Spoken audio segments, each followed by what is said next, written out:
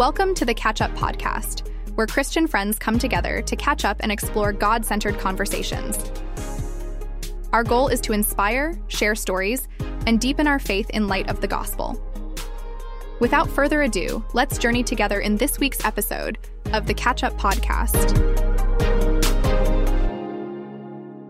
All right. Yeah. All right, guys. Okay. So we're finally here. This took a little bit of a minute. I'm not going to lie. We had everything against us, but we're here. So thank you all for listening into the Catch Up podcast, where we like to just catch up and dive into a topic. This is my co-host here, Mr. Mark. Hello there. General Kenobi. Hello there. And we are being joined by one of the most intellectual people that I know. Mr. Miguel Coronado here. That's a low bar, friend. What? Bro, you're like super smart. You're like the smartest person that In comparison to your company, you are the most intelligent person. There you go. Yeah. That works. In this room. You're like, I'll take that. That's so Miguel, can you tell us about yourself, bro? Yeah. Hi, I'm Miguel. That's a lot of information, man. Yeah, dude. I mean, like, I don't know. What do you want to know? What do you want to know about me? I mean, just like, tell us like what church you go to, like okay. how's like the Lord's doing in your life. Okay, like, yeah. what's So your I job? go to. Are you in a relationship? favorite color. Okay. Yeah. All right. So. What's your race?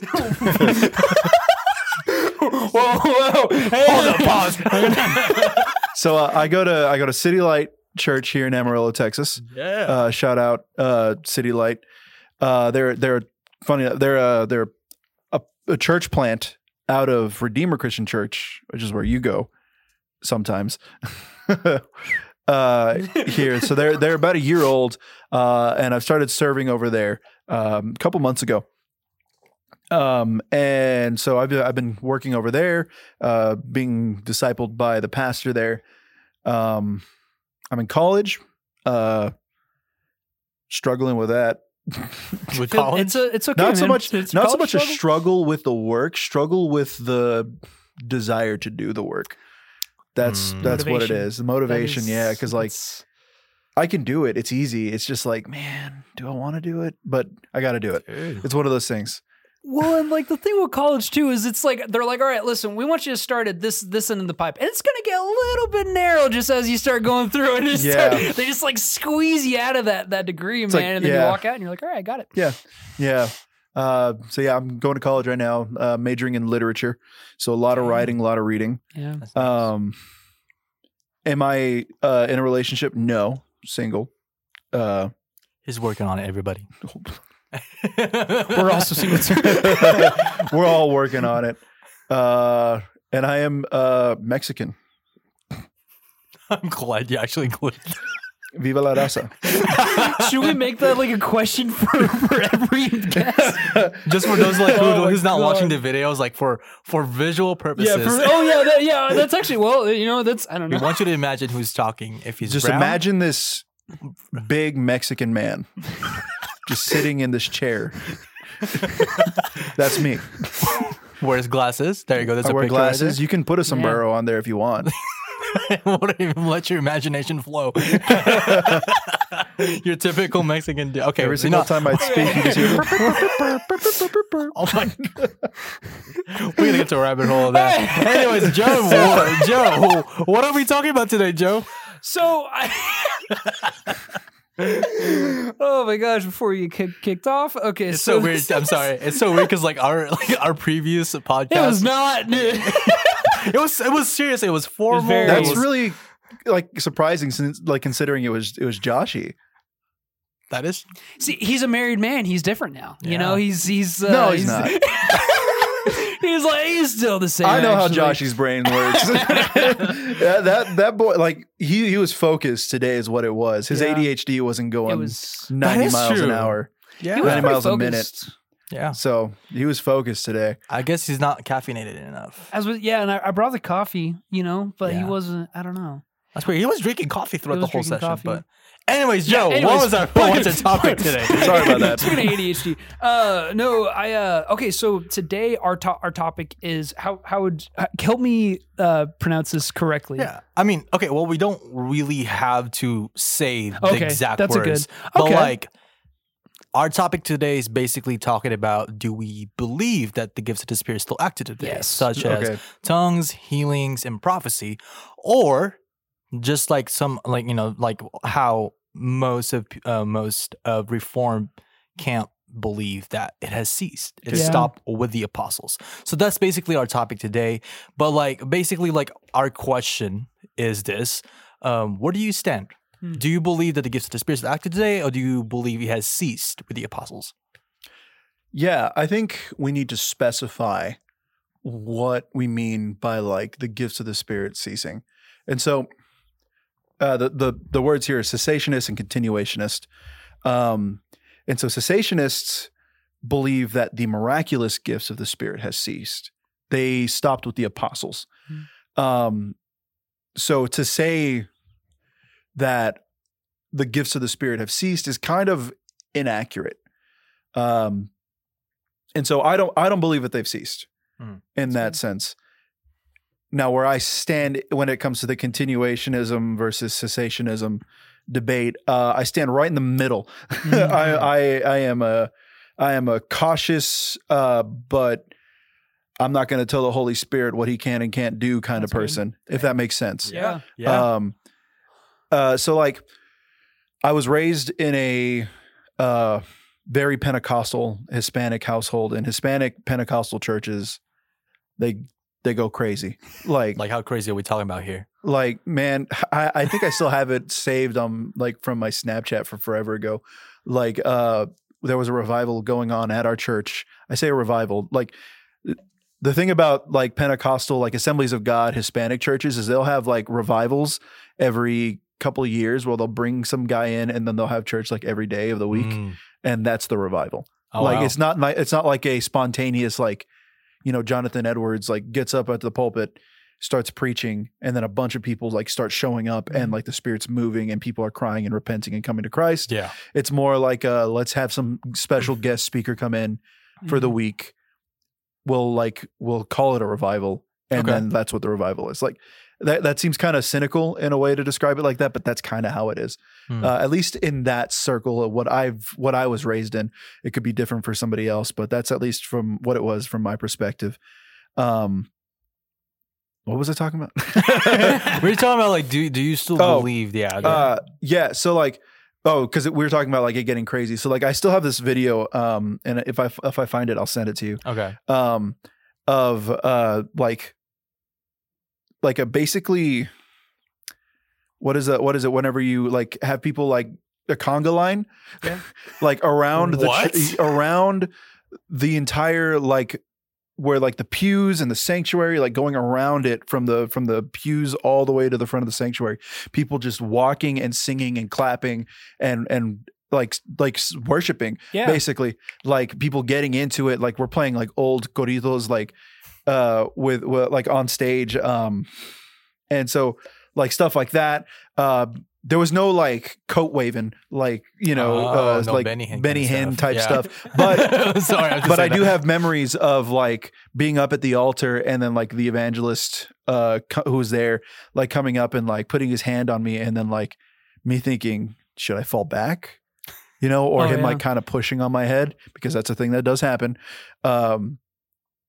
Or seeing other people for the longest time, our church in the front, underneath the pews, we had baskets with blankets under there because, if you put your hand on a woman's head and, they fall back and they're wearing a dress, you need to cover them. That's that was the reason why. And so they just kind of basically covered everybody whenever they'd fall back or get slain in the Spirit, as what they call it. So I've seen it all. I've never seen it all. I've never seen anybody convulsing and doing but I've heard people speaking in tongues. I've heard people, shouting and singing at the top of their lungs, which is not a bad thing in all honesty. I think that's fine if it's controlled. Yeah. The singing part, not the speaking in tongues thing. We'll get to that here later. And then people getting slain in the Spirit. We've had services go until 2:00, services go until late whenever it comes to the revivals, stuff like that, where, I've seen like what Pentecostals would call like a move of the Spirit. Yeah. Hey, do you have any questions with that, Joe? Man, I would say, I think how like one of the I don't know if it's best to talk about like, all right, what are the bad sides of things before like what are the good sides, but I do have, I think when you talk about that being slain in the Spirit, I think that's something, especially like in the South and like, Bible Belt and stuff like that. I think that can be really prevalent. And I think there can be, obviously if you're an unbeliever, and probably most believers nowadays, if you're a new believer, you see that and you're like, I don't buy that at all. It's like, and so what are your thoughts on like, I guess like, what are your thoughts on like being like slain? Do you think that does happen or like? Yeah. So obviously I'm Reformed. For sure. So what is Reformed for people who doesn't know it? So basically, you have to be a confessional Christian of some sort, whether you're professing like the Westminster Confession of Faith, the 1628 London Baptist. I could be wrong on that. Somebody is going to correct me on that, but the London Baptist Reformed Baptist Confession of Faith, something along those lines. You have to profess the five solas, sola fide, sola gratia, sola Christus, soli Deo gloria, and what is the last one? Sola scriptura. Sola scriptura. That's the one that I actually want to talk about on this question here. That, and then the doctrines of grace, which is spooky word, Calvinism. Doctrines of grace. So you'll profess that. That's baseline Reformed like theology. Yeah. Like covenant theology as well. Okay. So confessionalism, covenant theology, the five pillars of the Reformation, the five solas, and then the doctrines of grace. Okay. Is what Reformed is. So I'm Reformed, and in Reformed groups, being a continuationist is a no-no. Because they just don't think it's a thing. There are Reformed continuationists out there, although there's some, what is the word for them? Angry, grumpy, like old men, like get off my lawn type Reformed Christians out there that are like, no, there's no such thing as that. Wow. Like you can't be that and be Reformed, which I think is silly. What was your question? One more time. No, no, I think it was Joe who asked. So like basically like from a Reformed perspective, yes. Yeah, that's slain right. in spirit. And so since I'm Reformed, sola scriptura is like everything, because sola scriptura, scripture is our final authority on everything. Not even just Reformed, as Protestants, because I don't know if you're fully Reformed or in that camp, Joe. Non-denominational. Non-denominational. I would say I'm not. Yeah, because I haven't been down. How do I put this? I haven't had people or mentors in my life and be like, hey, like, do you know, like, have you been down? Yeah. I'm like, I don't know. I think that is something I'm glad you brought that up, because that is something personally I do need to like look into more. Because like I if anybody was asking me now, I would say I'm non-denominational. I'm a Christian, and so, dude, honestly, you're a Christian. That's all that matters. No, come on, someone repeat that. I'm sorry. Oh, sorry. No, you're good. Man, it's so hard trying. It's hard not interrupting people on this one. Like the yes. Yeah. No, but I was just gonna say, like, I think, and that's one thing too. Like, again, like one of the points of this is having people on that, like, it's so weird. What we're finding nowadays is that even though we're different denominations, 9 times out of 10, we actually do believe in the same thing. Yeah, absolutely. It's just different wording, Yeah, and absolutely. it's like, hey, we're all the same body of Christ. We all believe in God, and it's like, do we believe in salvation? So, sorry, so that was a complete side note. No, for sure. You're saying, but yeah, so as Protestants, because we're all Protestant here, excuse me, sola scriptura is important. Scripture is our final authority, and so when it comes to people being slain in the Spirit, I don't see it in Scripture. wow. I just don't know. Like, we see people speaking in tongues. We see prophecy. We see exorcism. We see healing. But I've never read anywhere in Scripture where Paul, Peter, James, John, any of the apostles, any of the of the prophets, Jesus himself walking up to somebody, putting his hand on their head, and then them falling over, like in the Spirit. Yeah. I just don't see any biblical evidence for that. So let me ask, because like it's hard, because by the way, I'm just asking this just to ask. For me, there's so much of that I'm still trying to figure out. I'm like, I don't stinking know. I've heard people try to push, like there's this one time I was at this thing, and these people meant well, and I fully believe they're Holy Spirit filled to the max. They probably know God better than I do. But there was a lady in front of me, and she was putting her hands on me, and then she told somebody else, she's like, hey, get behind just in case or whatever. And like, but like, you have that, everyone has that thought when like they have their hands, like, should I fall back? Like, what should I do? It's like, and we get to this instructional mindset. No, but I was going to say, it's like, what do you think, like, when you read, like in the New Testament of huge acts of the Holy Spirit, like in the book of Acts, do you remember when that couple was slain? Like of course they were killed. Like that was different. Are you talking about Ananias and Sapphira? I think so. Where they held back money, and when they said that they were going to get, Yes. Yeah. So like, what do you think, I mean, that's just one verse. It's hard, but do you think that is evidence that there is a physical action that the Holy Spirit is enacting on us and can and push us back? So, and, even kill us. I don't know. So if we want to root it in that, if we want to say, people have been slain by the Holy Spirit. Right. What were their names? I can't remember the two brothers who brought in strange fire. In the in Old Testament. Exodus. Shoot. Crap. I can't remember their names. Okay. Yeah. Keep going. But the ones who brought strange fire into the temple, they were killed by God. Ananias and Sapphira, killed by God.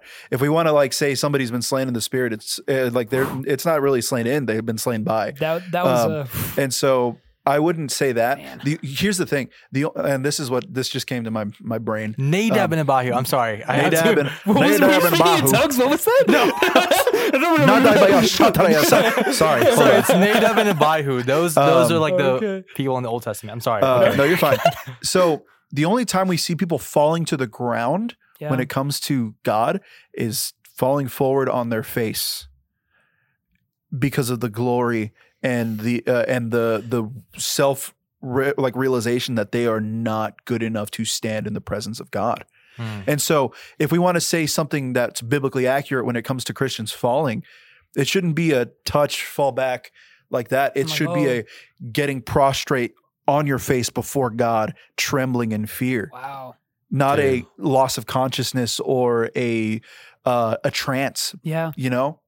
Well, okay, it's so funny you say that about like falling forward like that, because I was thinking, like, because the only reason why the biggest only reason I believe that you can be slain in the Spirit, like if that is that there's a story. My dad, he said that he was at a night of, it was like worship or something like that, and like he was called by like it was an amazing move of God where like there was a pastor, and I think he was it was a long time ago from what he was saying, like he was prophesying over my dad, and my dad was like, he just like, this guy didn't even know my dad, and he was spitting about stuff that my dad was like, I haven't told anybody about this. And so there was that. But I think what was funny though, I remember him telling me, I don't even think he was touched, but I think he just like there was a touch of God, and he fell forward, and he said like as soon as he fell, he didn't even remember what happened next, but like people had to tell him like, no, you fell on your face. And so I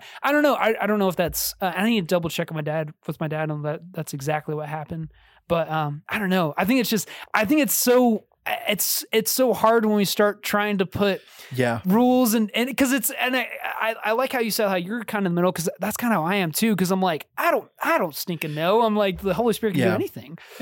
And you also have to like level in like how much does emotions and getting worked up like add on to it, because you can get yourself so worked up that you get like lightheaded and fall over. Like, oh, dude, that happened to Michael Jackson concerts back in the 80s. Like there was like, you see, our buddy Michael showed us that where they're just like, like girls are just completely passing out just to the side of a Michael Jackson. You know what I mean? And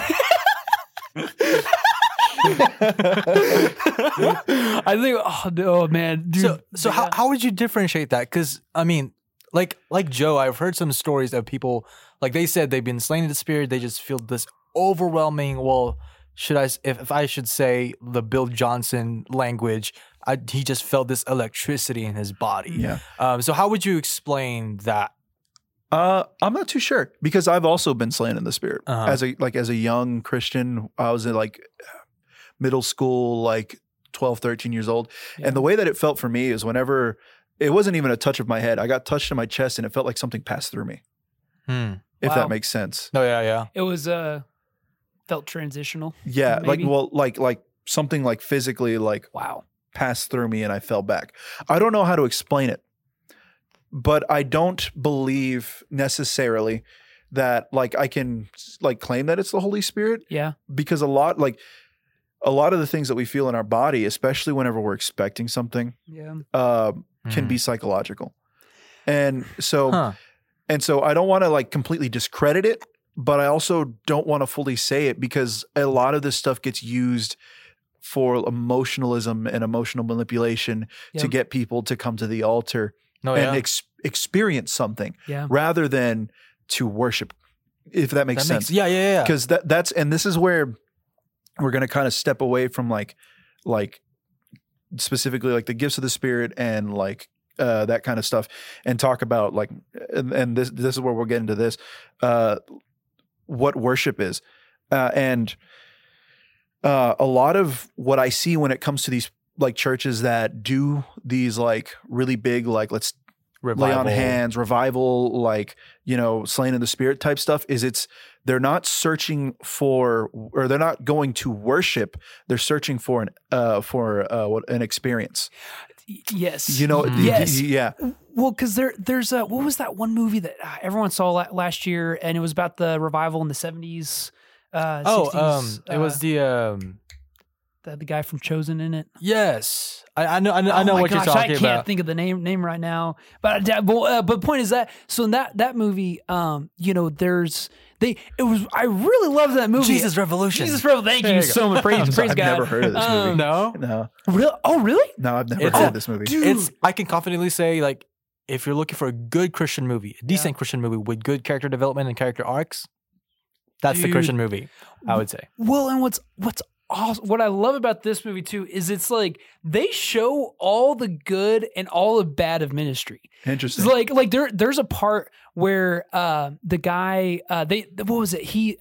His name, I don't even remember his name, but he was completely like saved, and he was I guess you'd call him a hippie, you know. Just you know, he was living that life, but then he turned to Jesus and he found a pastor, and long story short, they start this church, and they're in this tent, and like so. Earlier in the movie, prior to this, he was speaking, he was giving sermons, but he was acting the Holy Spirit, and the Holy Spirit was moving. Well, but here's the thing: so you go a little bit later in the movie, and he's not preaching, and then he starts like standing up. He's like, the Lord's telling me like that someone's struggling with this and this, and the pastor's having to tell him, he's like, dude, sit down. Like you were like he was acting at I don't know if I'm gonna say insecurity, but basically. Man, I'm gonna be completely honest. I wasn't sure I was going with that. I think it's just an example of you know, just moving badly in the church. It's like trying to manufacture like a Holy Spirit experience. Yes. And I think that's where you're going. It's like when it comes to you know, like because like if like, and this isn't to criticize worship music, because worship music is, I mean, it's great. Like but like a lot of the worship songs, like Holy Spirit, you are welcome here. Come flood this place and fill the atmosphere. It's like, we don't need to welcome the Holy Spirit. Like, he's here. He always, if you are a Christian, if you are in Christ, the Holy Spirit is indwelt within you and he's there. He's present. Where 2 or 3 are gathered, I am there is what Jesus says. Oh, you know? Right here. So like right here, Jesus is here. He's sitting in that chair right there that you guys can't see. That's my buddy Jesus. Sorry. No, I'm just kidding. But where 2 or 3 are gathered, like he says, I'm there. Like I'm in the midst of them. We don't need to welcome him because we're in his house. You know, we're worshiping him. Like we're going to him.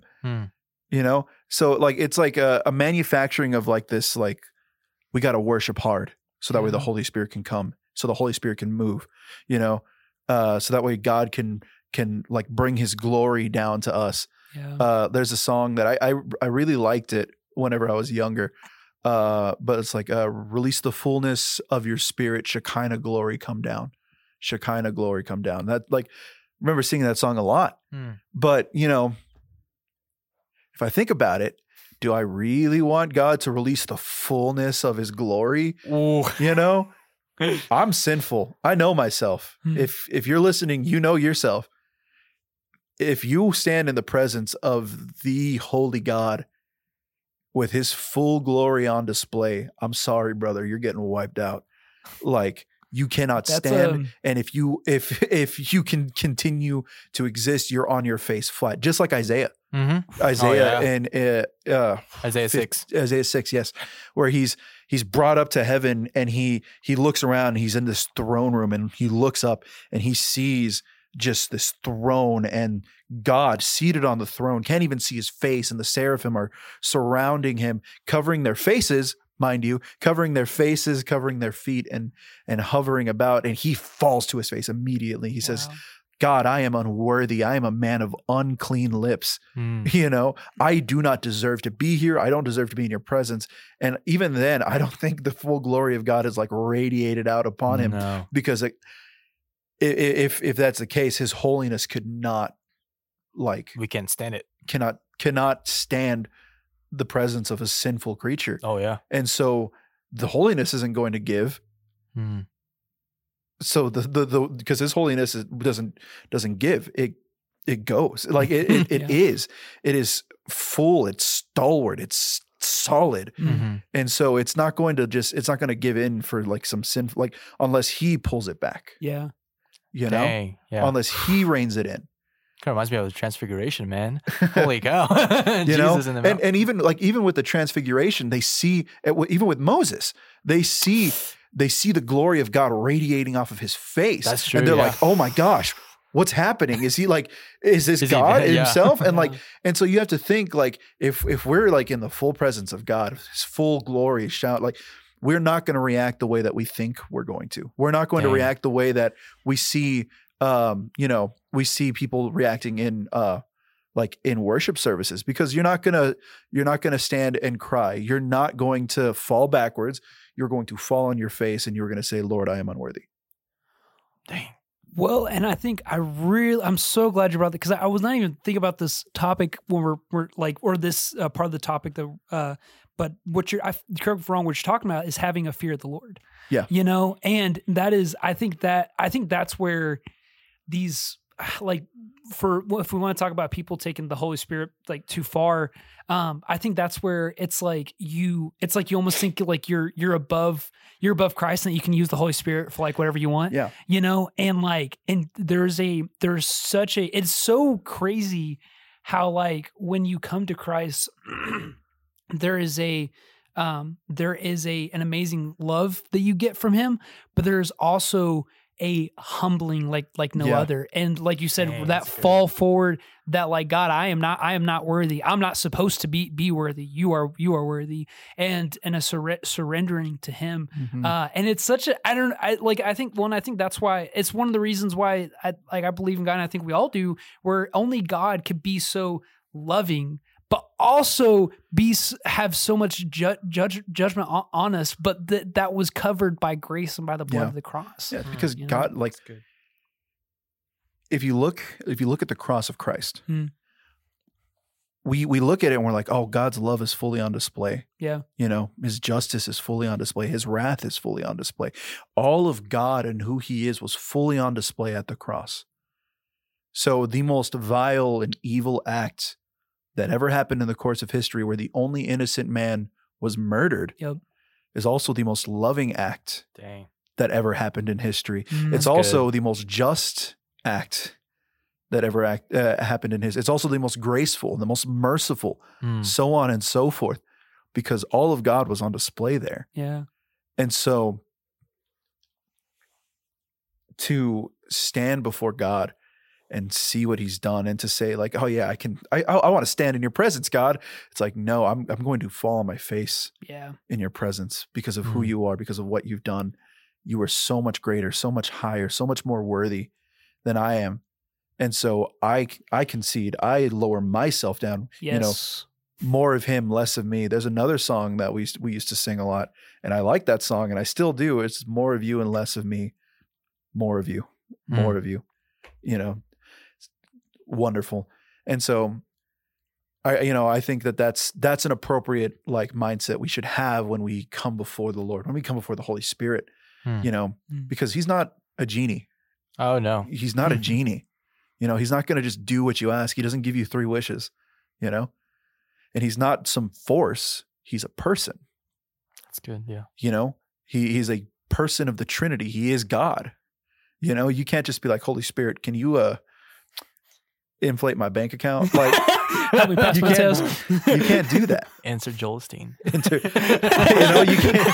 You can't do that. That's God you're talking to. He's not a tool for you to use for your own, for your own gain. When the Holy Spirit has acted throughout history, it's to bring himself glory. That's good. Yeah. It's to bring God glory, to point people towards Christ. And so this is where we can get back into the main thing that we were talking about, the gifts of the Spirit. What is the purpose of them? Are you legit asking? Yeah. I want to, what is the purpose of the gifts of the Spirit? At least in your minds.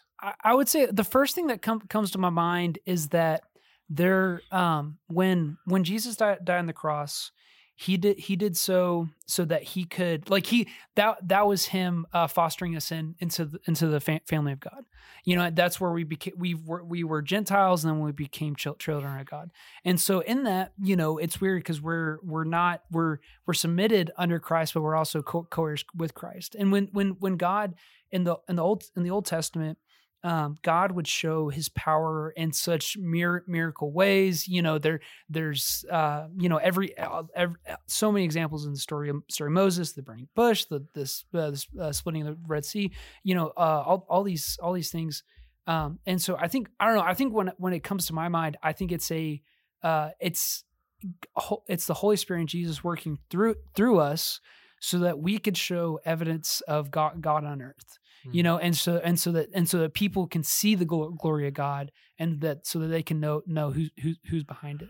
Yeah. But I would say like the gifts of the Spirit is, before we get into like that question, I think we have to ask ourselves first, like, what does the Holy Spirit do? I think first and foremost, because if we get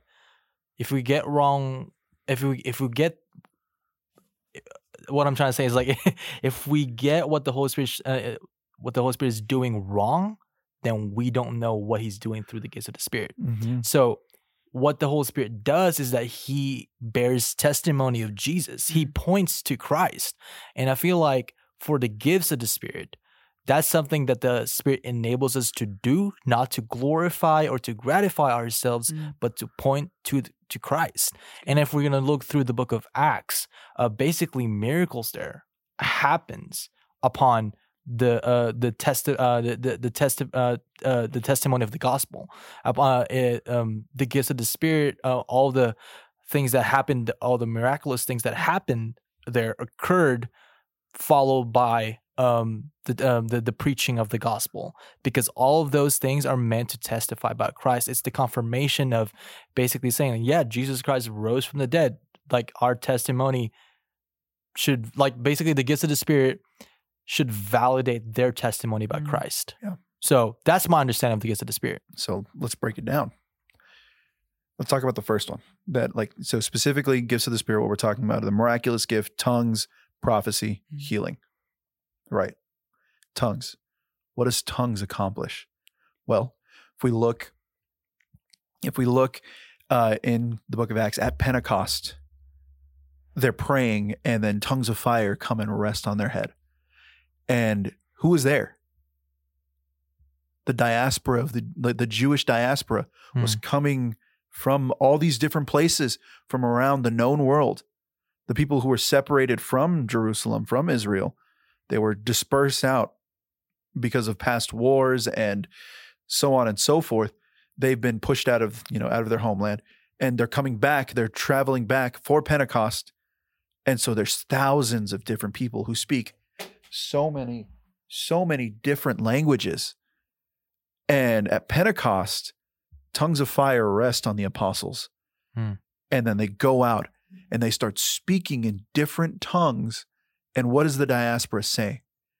Who is this man who has never been to where I'm from? And he speaks my language and I understand him. And what are they speaking? Not the Lord is telling me to tell you this because in 2 years you're going to start a business venture and so on. No, he's not saying that. Yeah. He's saying there's a man named Jesus Christ who was the Messiah, the perfect Son of God who lived a perfect life and died for your sins. And he's conquered death. He's conquered sin and he's risen again and he's coming back.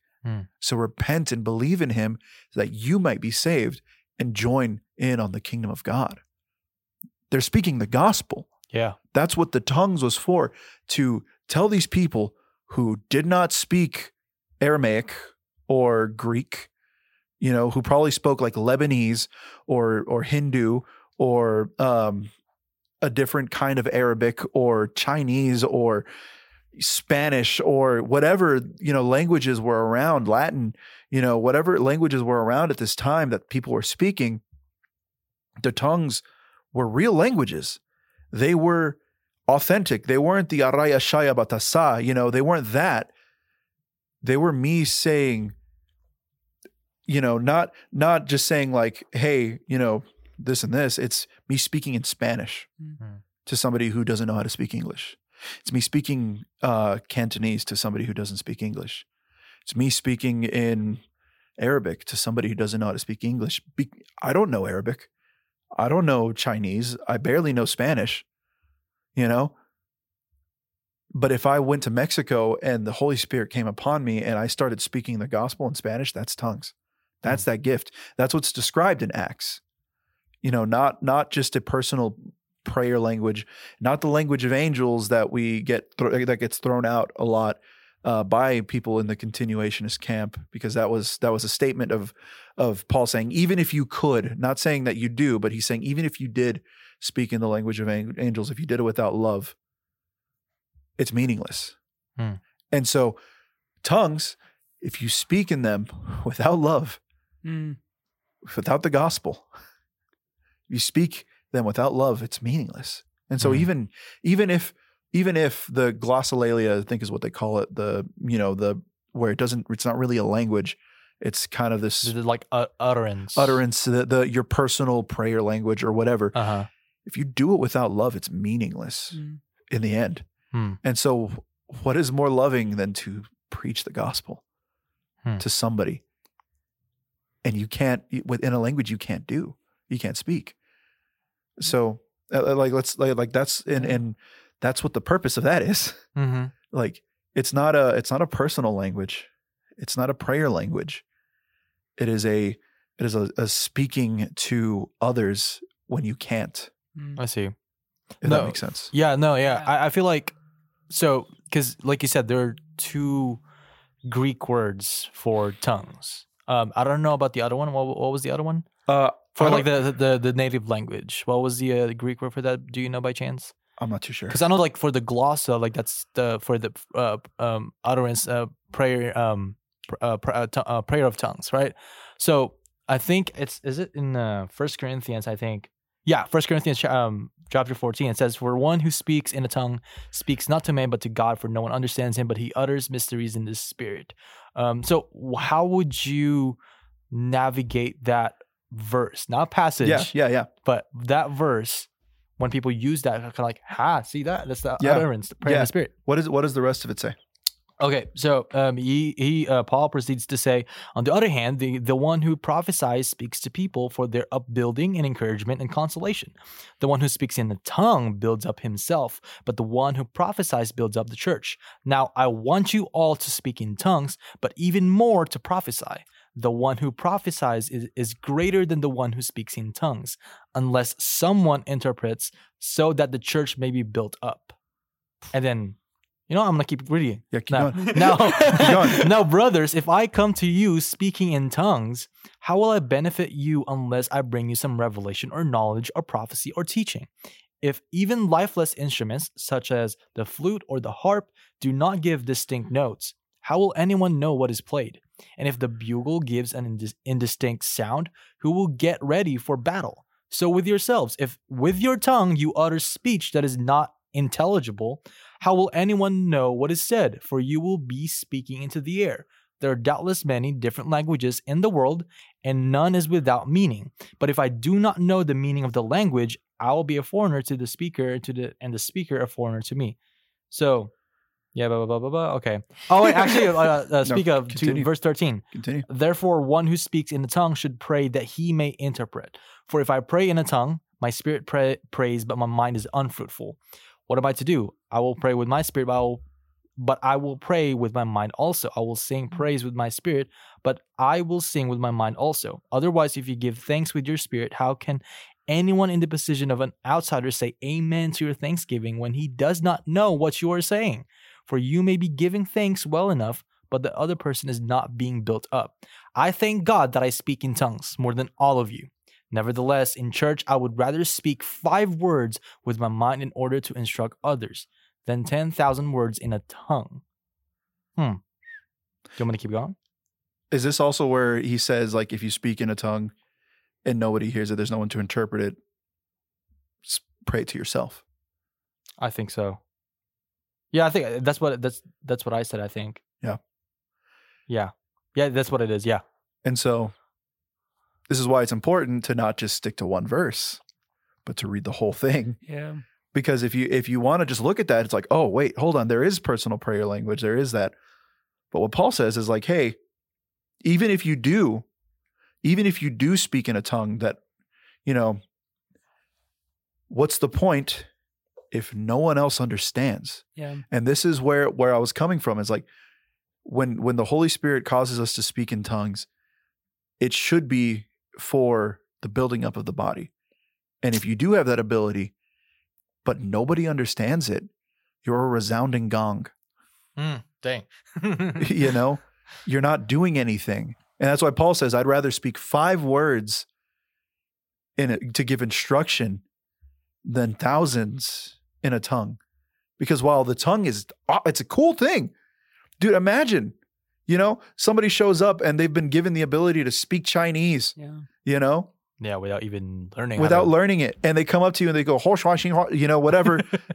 That's not a racist thing. That's just me like, being Chilean, if they come up to you and they start speaking in Mandarin or Cantonese, but dude, I'm from Kentucky, like I'm the whitest guy you've ever met. My name is Bill. Like, it's not going to help. No, yeah.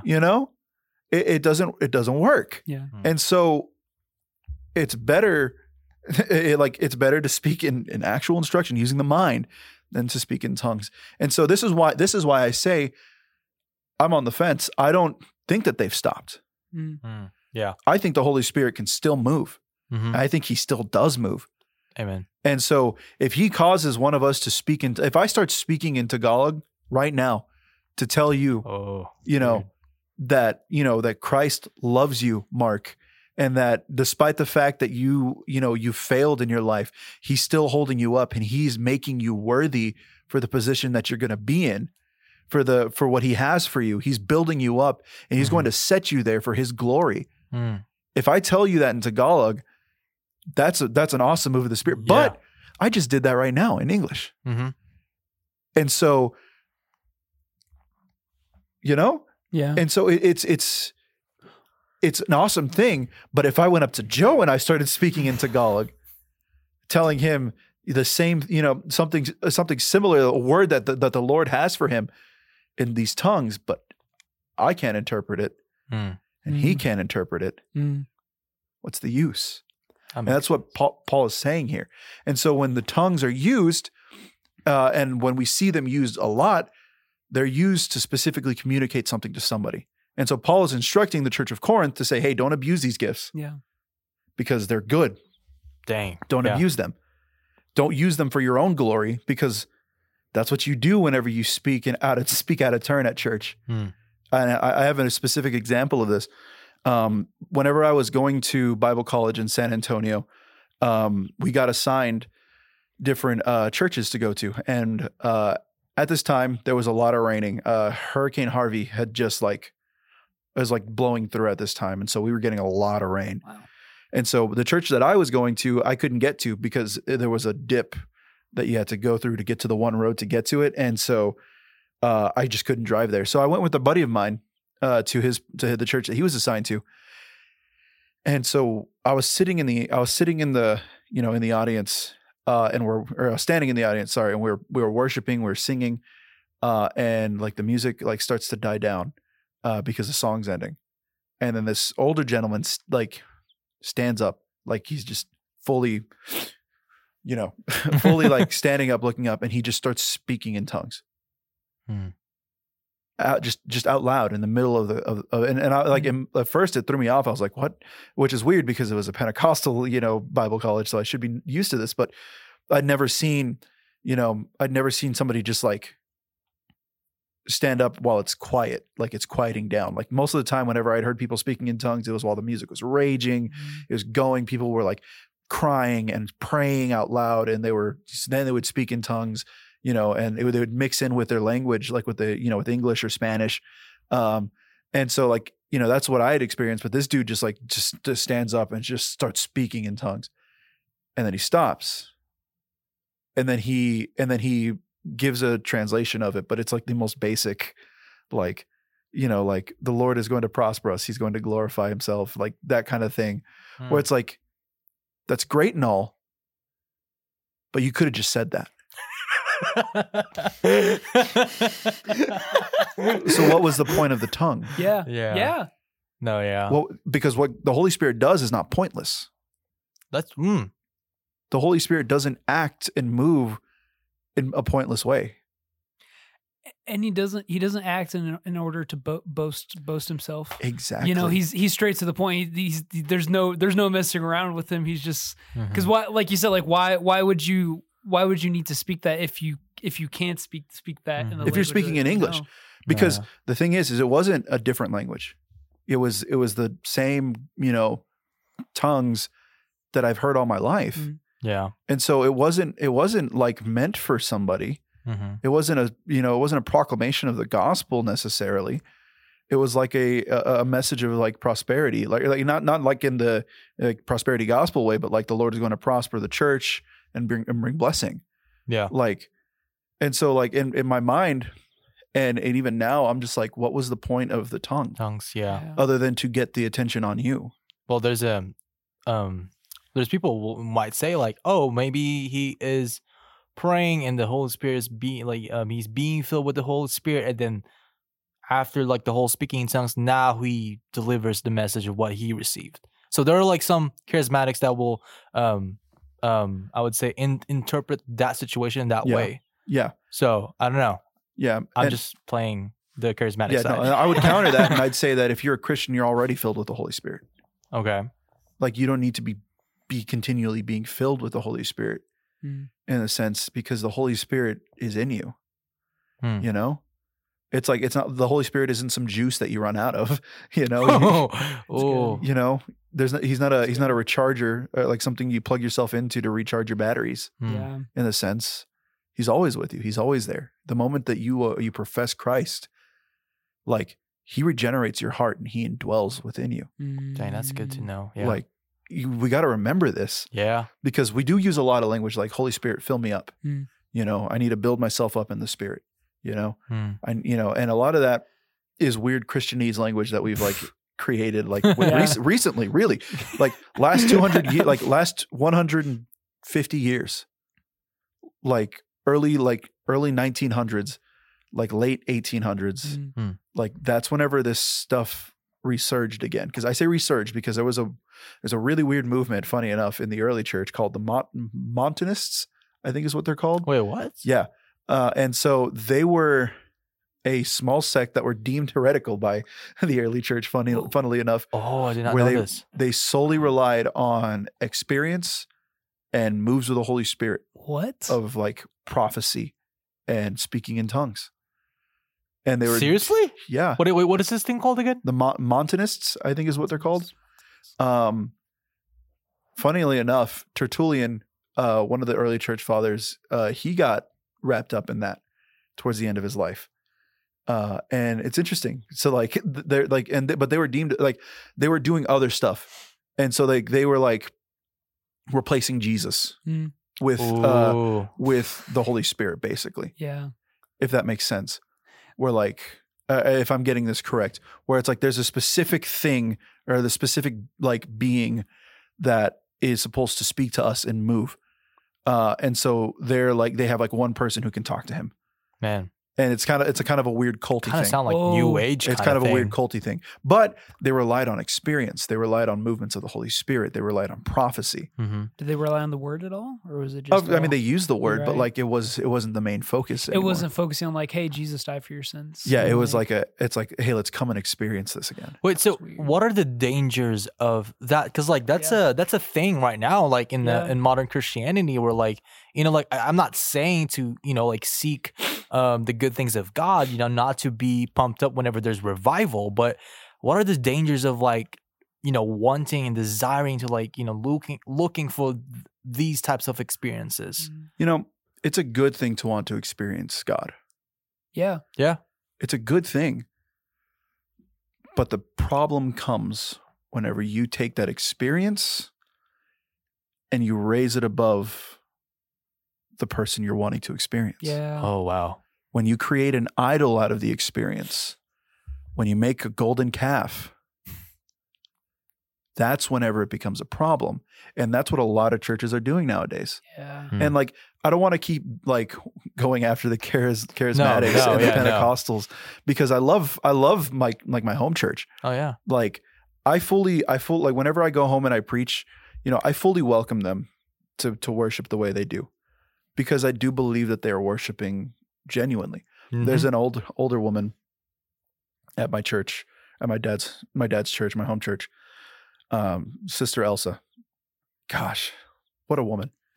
She's a Christian warrior? Dude, she is one of the most passionate, loving women I've ever met in my life. She loves the Lord with all her heart.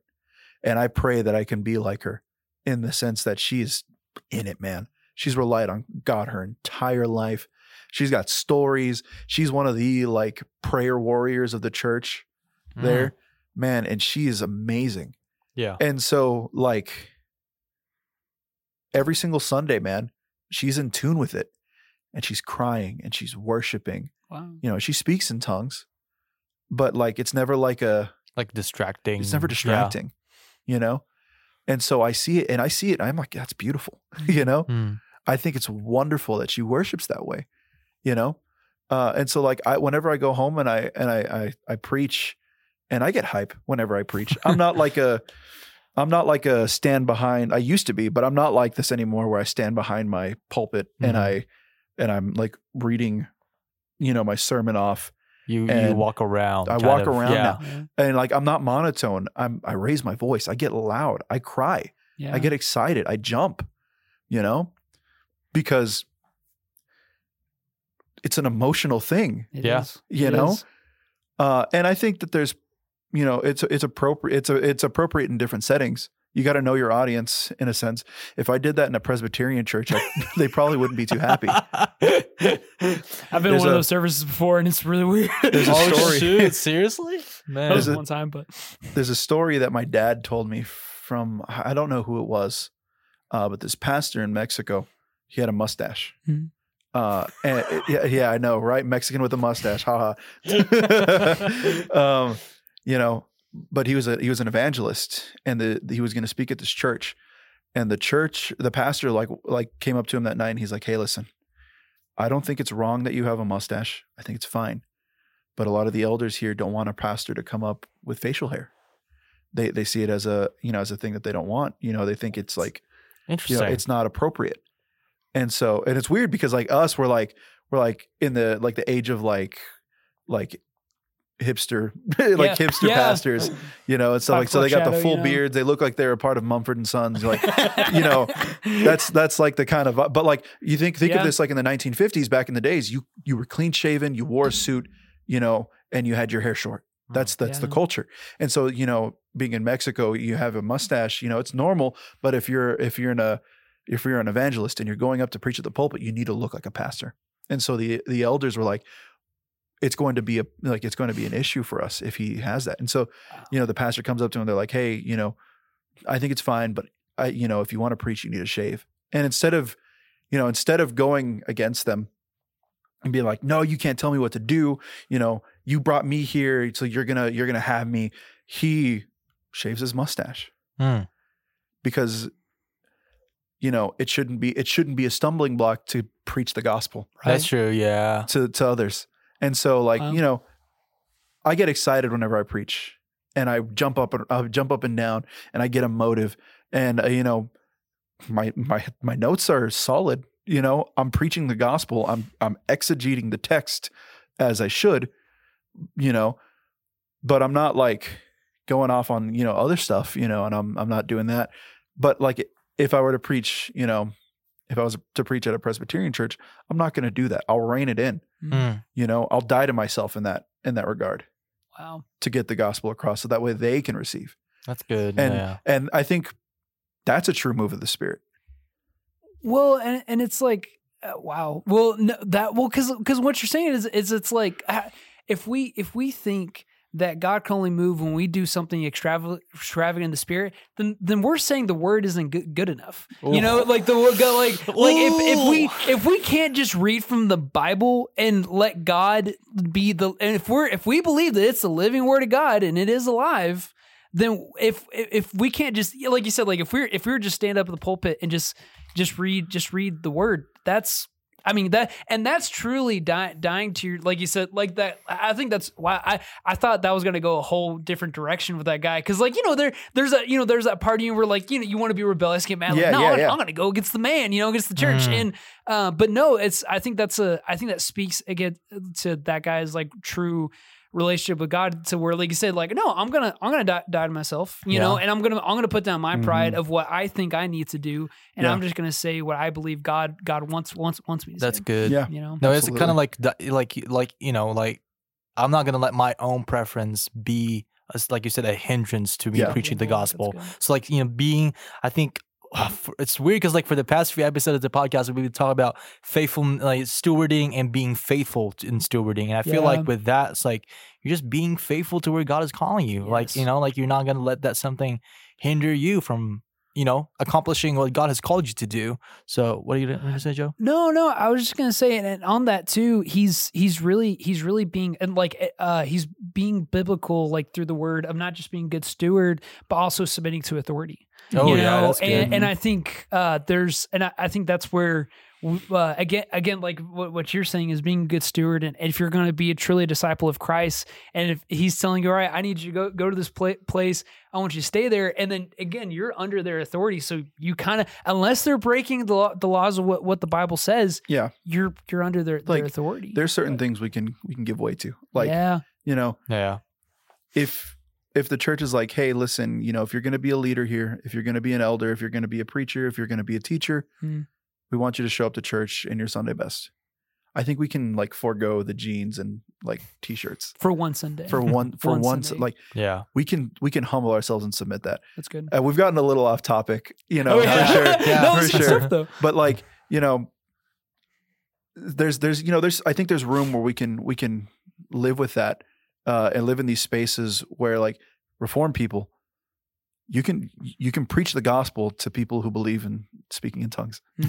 Come on. You can go to those churches and you can preach the gospel to them because they need it. Oh yeah. You know, Pentecostals, like if you're like in a place where for some reason you're in a Reformed church, like you can like hold back speaking. Like I did that whenever I came here because I'm so used to worshiping like a Pentecostal.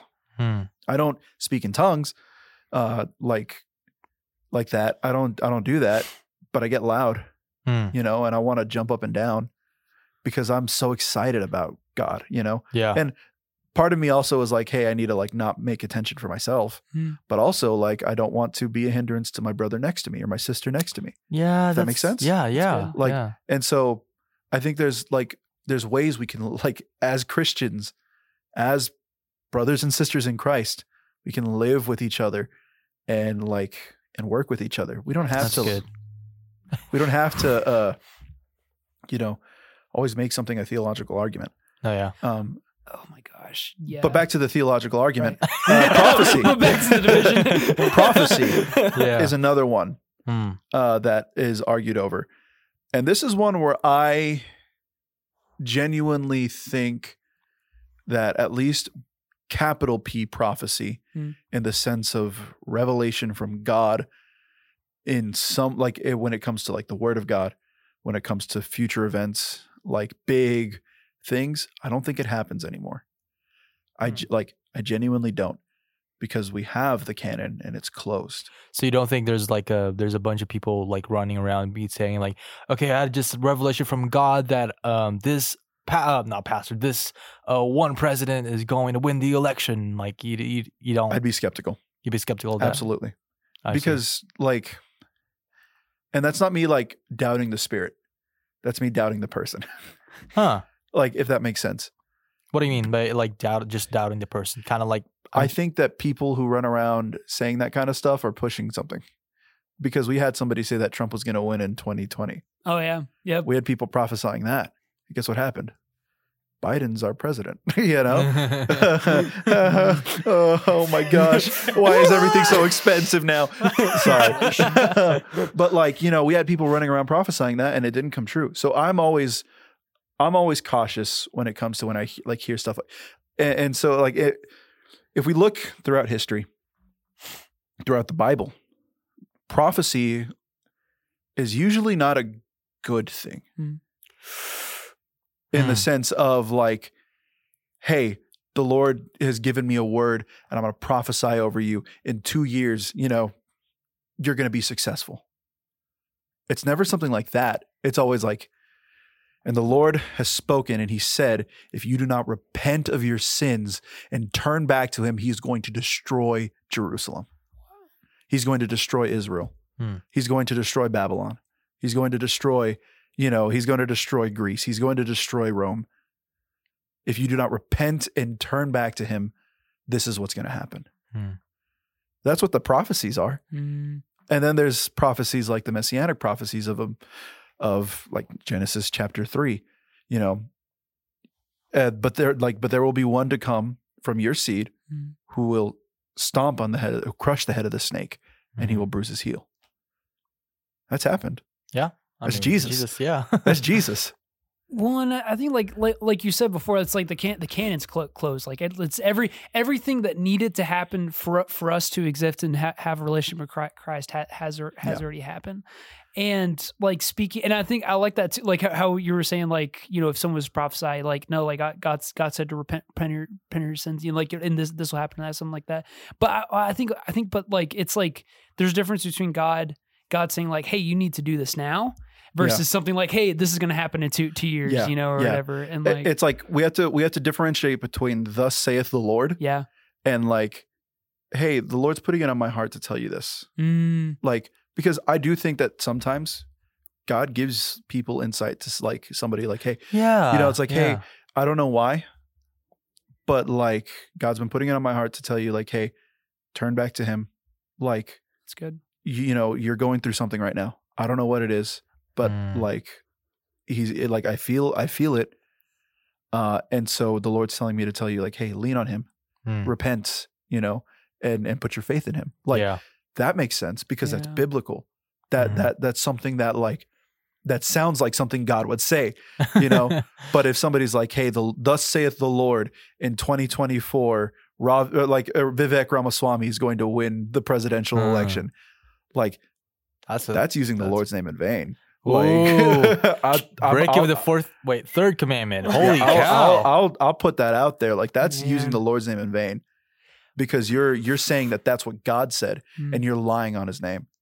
Dude, isn't that like that's a death penalty in the Old Testament, right? Like, if you said you were a prophet and you said something was going to happen, or you said that God said something and it wasn't true, you'd be stoned. Wow. Not stoned in like you're high, but like stoned. Stoned to death. They're not gonna invite you to a hot box in their car. They're going to pick up rocks and throw them at your head. Like, oh man, that's okay. Now you said that, like, that's kind of very convicting, because there are times, man, like I've been a victim of this, and like, not victim, but kind of like I fall under this sin of like telling people, hey, God told me X, Y, and Z, and there are times where I'm like, I say something in story, like in a group like this, I'd be like, yeah, like when I was praying, God told me X, Y, and Z. And I never realized the weight of those phrase God told me. Yeah. Like that is now when you put it in that light, how it's like, it's the breaking of the third commandment. It's very convicting. Yeah. Yeah. And now when I think about it, thank God for Jesus, bro. Yeah, because like, and here's the thing, like this is the verse that cessationists go to for this, and I am in agreement with them here. Now, if God wanted to like prophesy and thus saith the Lord gives us a new revelation, like, and it lines up with Scripture, I'm not going to say like, like no, Holy Spirit, like I'm not going to do that, I'm going to be critical. I'm going to look at the text. I'm going to be like the Bereans when it comes to that. But here's something that happened in the past, and this didn't happen to me. This happened to my little brother. You can ask him if you ever see him in Lubbock. Johnny? Yeah. We were at a youth convention. And so we're in high school. My little brother's, I think he's either in middle school or he's a freshman. And we are in like the middle of like the Holy Spirit like worship time where like everybody's at the altar and we're all like praying and singing, light, it's all dark and the lights are going crazy. And they have all these leaders like going out and praying over different students. And this is a big one. And this guy like specifically chooses my brother. He like walks up to him and he puts his hands on his shoulders and he like starts praying for him. And he's like, and I want you to know this right now. I know you didn't have a father, but God is going to step up and be your father. What's crazy is my dad's been around this entire time. Like he's still here. Like my dad's still a pastor. He's alive. He's never not been in our lives. I'm pretty sure he was there at that youth convention. Like maybe like the person was saying like physically or like I would say emotionally present for Johnny, or that's not the case. I don't think that's the case. Oh man. Because like my dad's a man. Like he's not like the most vulnerable person, but like my dad's always been there. He's always been reliable. Like if we ever needed anything, like we could talk to him. What was Johnny's reaction to that? He walked up to me and he's like, "You're never gonna guess what happened." I got a story to tell you. Yeah, dude. And so like I look at that and I see it and I'm like, that wasn't the Holy Spirit. And you can't say like, oh well, maybe that word was meant for somebody else and he went to the wrong person. No, the Holy Spirit doesn't make mistakes. He does not guide you to the wrong place. Dang. The Holy Spirit didn't guide Jonah onto that boat to run away from his calling in Nineveh. Yeah. That was Jonah. And so like, the Holy Spirit doesn't make mistakes in what he wants people, like, especially if they're receptive to it and they want to go. Like Elijah didn't go to the wrong mountain, whenever he was battling with the prophets of Baal, And so like, no, that's not how that works. Like if the Holy Spirit's moving and he tells you to go tell somebody something, like he's going to do it with accuracy. He's not going to do it with like I think it's that guy over there. Like, he's sure. So it's like one of those things where I just look at it and I'm like, prophecy, like it has to be, it has to be accurate. Yeah. It has to line up with the word. And it has to, it has to not point towards self, not point towards one's own glory, but point towards God, but point towards Christ. So how would you explain? Because like, I mean, I have a lot of charismatic friends who, like they went up to, ask someone for a prophetic word as what they call it.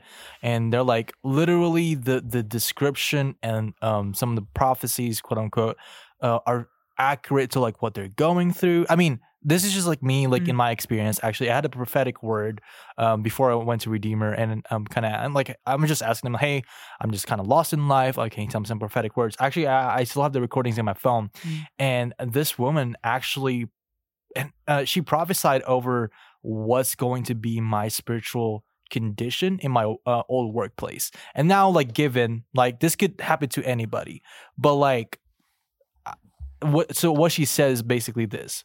She was like, I love you on fire for the Lord. I love that you chose this job that you're in right now to preach the gospel. to the people there. But she was like, but be very careful because it can go either ways. Either you can, like bring revival to this place and, and bring them to Christianity through the work of the Holy Spirit, or you conform to their patterns and then you have the temptation or the tendency to fall away. So she gave me that word. And at first I'm like, okay, maybe that's not going to happen. And then I think it was a year later, the latter, what she told me happened. I was tempted to fall away. I conformed to these people's patterns. So how would you kind of describe that, like those kind of prophetic words? Was there anything specific that she said? Well, she said something about like she had it on point when she said that you'll be no like you were in this job because you wanted to preach the gospel there. Mm-hmm. And that's actually what I did, because I was working at News Channel 10 back in 2020, and I was offered a contract, and I said no, because I want to go to this place. I want to go to Walmart, and I want to be a light there. I want to be a salt and light. I want to preach the gospel there. So that's the reason why I started working at Walmart, and she had that on point. So I was like, okay, maybe what she has to say means something. Okay. I don't know. Like, I don't think that like necessarily goes against Scripture. I think it's probably a good warning, like for you, and it was a good warning for you because I mean, what happened at Walmart? Oh, it's just well, there's just this girl. It's always a girl. It's always a girl. Yeah, there was a Jezebel spirit. I feel that's what it is. Like, but yeah, it was. I mean, it was a girl, and I was like, you know what? Missionary dating.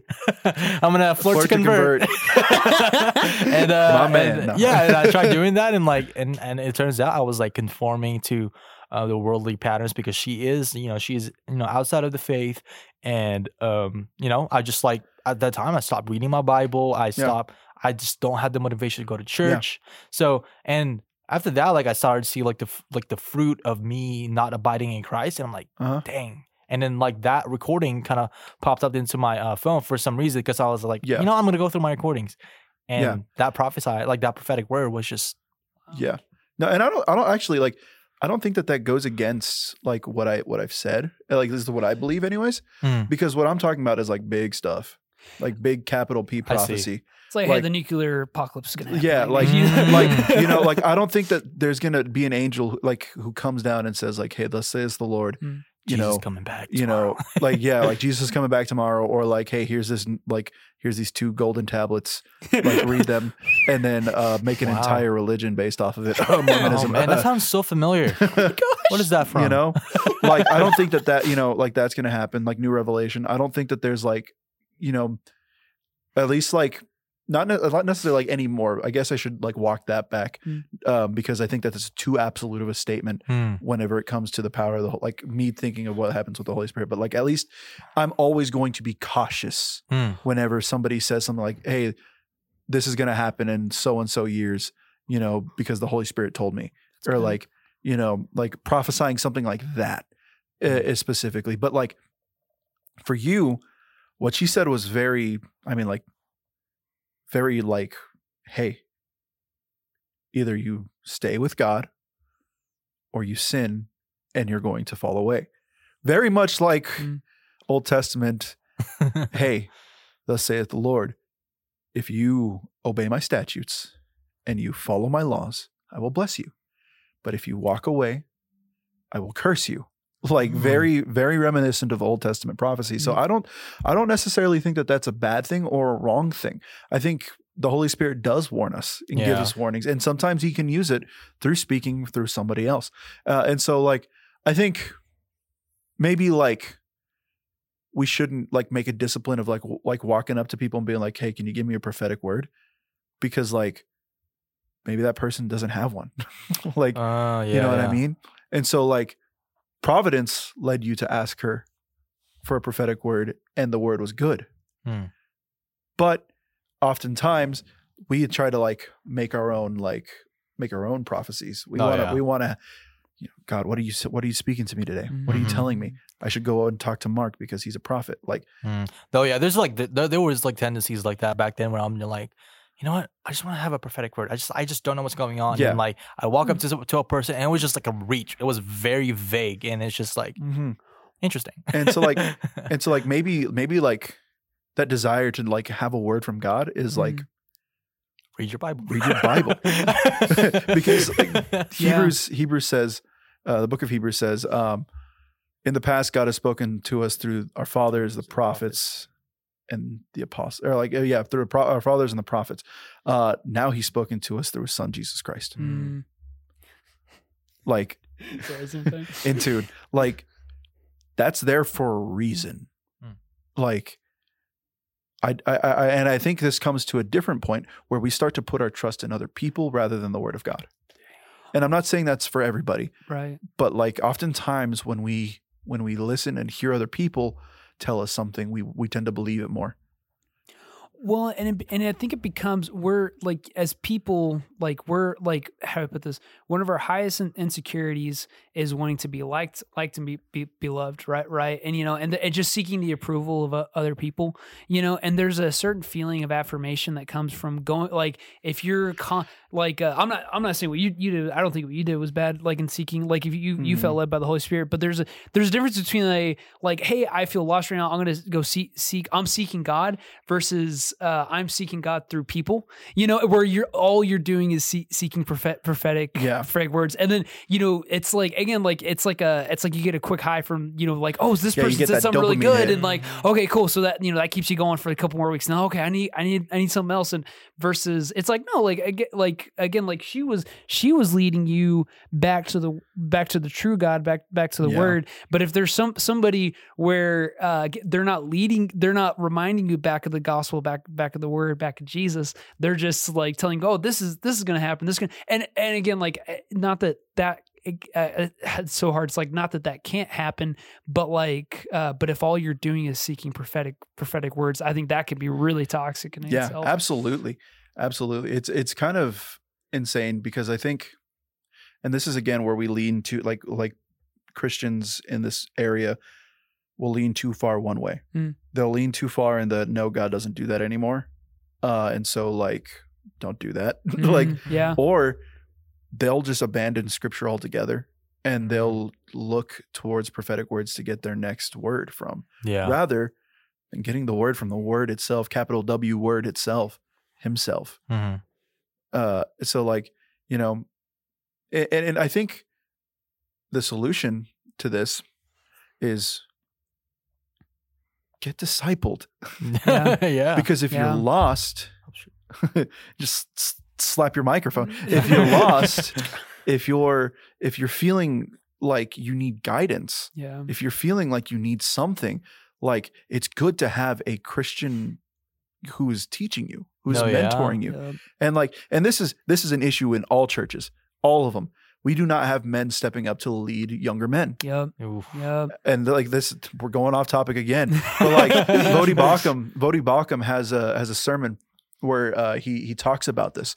I can't remember what it's called, but he's like, Christianity is like the only place where we accept mediocrity in our walls among experienced Christians. Wow. If you go to a masonry place and you start training under a bricklayer and you say, hey, listen, I want to lay bricks. It's my passion. It's something that I've wanted to do all of my life. I want to lay bricks. And you're the guy that like everybody says I need to talk to. You've been doing it for years. Can you teach me? And he goes, I don't know nothing about laying any bricks. I'm not a bricklayer. Like, go find somebody else. He would get fired. That would reflect badly on the company. Oh yeah, definitely. But in Christianity, you have a Christian who's on fire for God, who's young and he wants more. And, somebody like he's talking and he's like, dude, you know what? There's this guy in my church who's been a Christian for years. He serves, he's a leader, he's an elder, he's a deacon, he's whatever. And like, I see him and I admire him and I want to ask him to disciple me. And so he goes up and he asks him like, hey, can you disciple me? I'm a young Christian. I want to learn more. I want to grow in my faith. I want to become the man that God has called me to be. Will you disciple me? And the man says, I'm no preacher. Go talk to a pastor if you want that.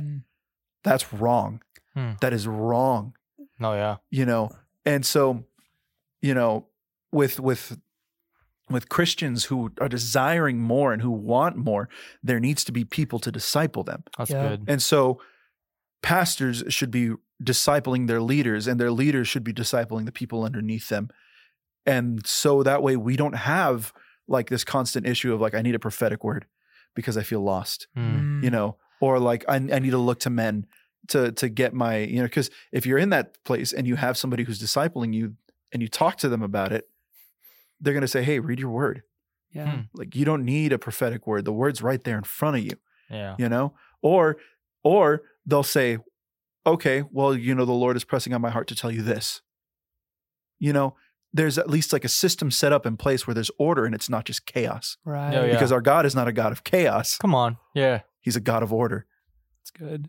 No, sorry. I just want to say on that note of just mentoring and like men speaking to younger men too. We have to be so on guard and know how to mentor, because where we're stepping into, and generationally wise, is the millennials are stepping into the full-time positions, being the pastors, being, and there's the whole progressiveness side of it. And not that is wrong, but it's like, okay, we need to focus on what's happening with us before we go preach to them. Right. And so within our own churches, what's getting scary is that the millennials don't know how to mentor because they were never mentored or never seeked being mentored or weren't mentored correctly.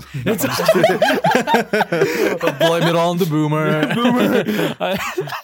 No, but and so now that gets even worse for us, because then we go seeking mentorship from them, and then there's that answer. I know pastor. They're no pastor, or worse, they give you a wrong doctrine or wrong gospel. Or that's even way worse. Yeah, and I think that's where we get stuff like a lot of the charismatic. Oh yeah, like hyper charismatic, not so much charismatic, but like hyper charismatic.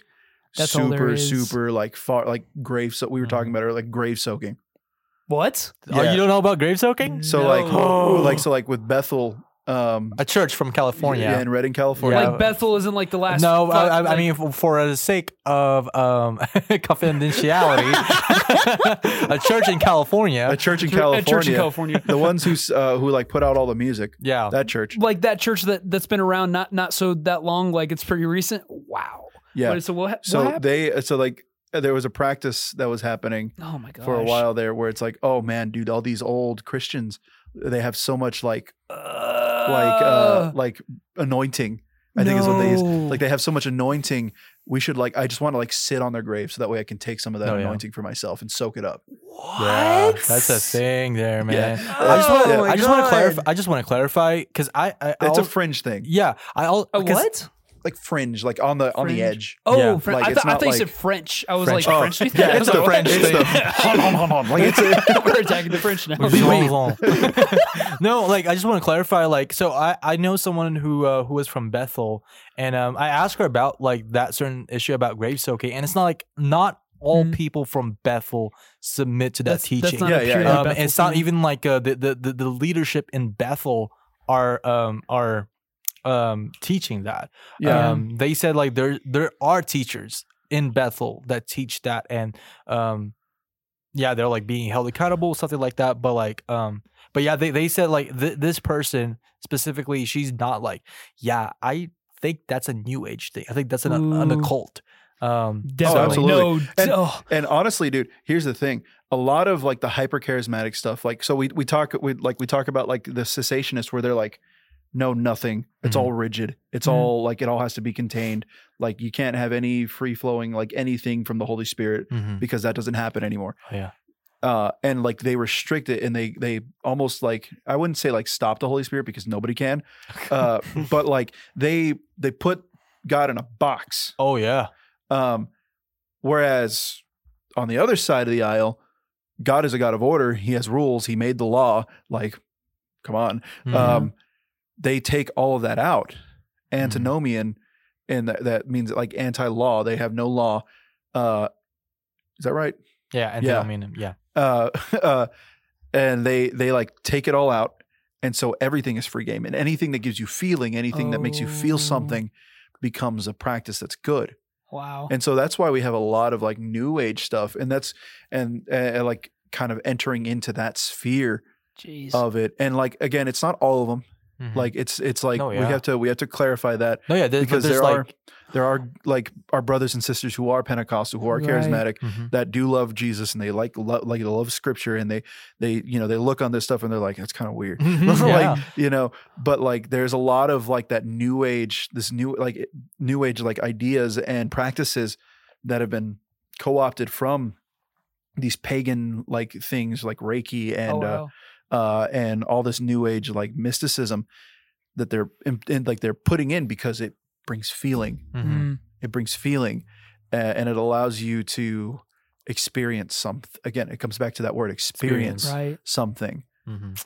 Man, well, and sorry, well, I just wanted to like go back to what Mark was saying, and that like like in that person you talked to, how they recognize like, hey, that's a new age thing, like that like just because it was somebody in Bethel doesn't mean it was Bethel. And I want to encourage like to anybody like listening, it's like in the same way in the church that we you separate sin from the sinner.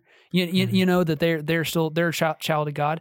That like anybody that is doing, just because they might be doing something that is maybe wrong the spirit in the church, does not mean that that's a bad name on that church. You got to separate the person from the church. Yeah, absolutely. Yeah, and like basically, if you're in the church like that, I would highly recommend to like go talk to like a leader about it. If there's like this weird stuff occult going on in your church, that is like, especially if you're in a charismatic church. Hey, please. Is it okay that we're practicing yoga in the basement? Yeah, call that person, please. We're gonna excommunicate that person. Oh my gosh. But no, like, I mean, like, dude, hold them accountable. I think that's what's missing with these churches. Absolutely. Accountability. Yeah. And that's what I was getting at. There's like no restriction. There's no law. Yeah. There's no leadership. Yeah. Where like Paul says, like, hey, speaking in tongues is good. But like, if you're not speaking to somebody, like, pray to yourself. Don't speak at all. It's better it's better to speak with your mind than to speak 1,000 words, because if you don't do it out of love, it's meaningless. You're a resounding gong. Yeah. And so like, there's reasons why like God has set things up the way he has. And so we can't just like let everything go crazy and burst out with all this other stuff, and allowing everything and anything, every whim, every feeling that we have to guide us, because ultimately the heart is deceitful above all else. And so we can't rely on these feelings, because whenever I'm singing down, during worship, and Tanyan's like going crazy on the guitar, and he's singing, and like the band is moving musically, like wonderfully, like perfectly together. And I'm singing, sometimes that welling up in my chest is not necessarily the Holy Spirit. It's me really enjoying it and getting emotional because it's good. It's good music, and so sometimes I gotta like hear myself back, because am I doing this for God? Am I doing this for my neighbor? Or am I doing this because I like it and I feel good and I want to do it for myself? You have to think about that, because whenever we're singing, whenever we're worshiping, and this is, again, I think we're getting like, I continually focusing on worship because this is where it all happens. Whenever it comes to worship, where is our heart? Is our heart in like, what is worship for? Worship is for God and for our neighbor. You sing not because God necessarily needs you to sing to him, but because it gives him glory. And also your neighbor needs to hear what you're proclaiming through your singing. That's right. Like that's what worship is for. That's good. Yeah. It's a response to what God has done, giving him glory, and also for your neighbor to hear it.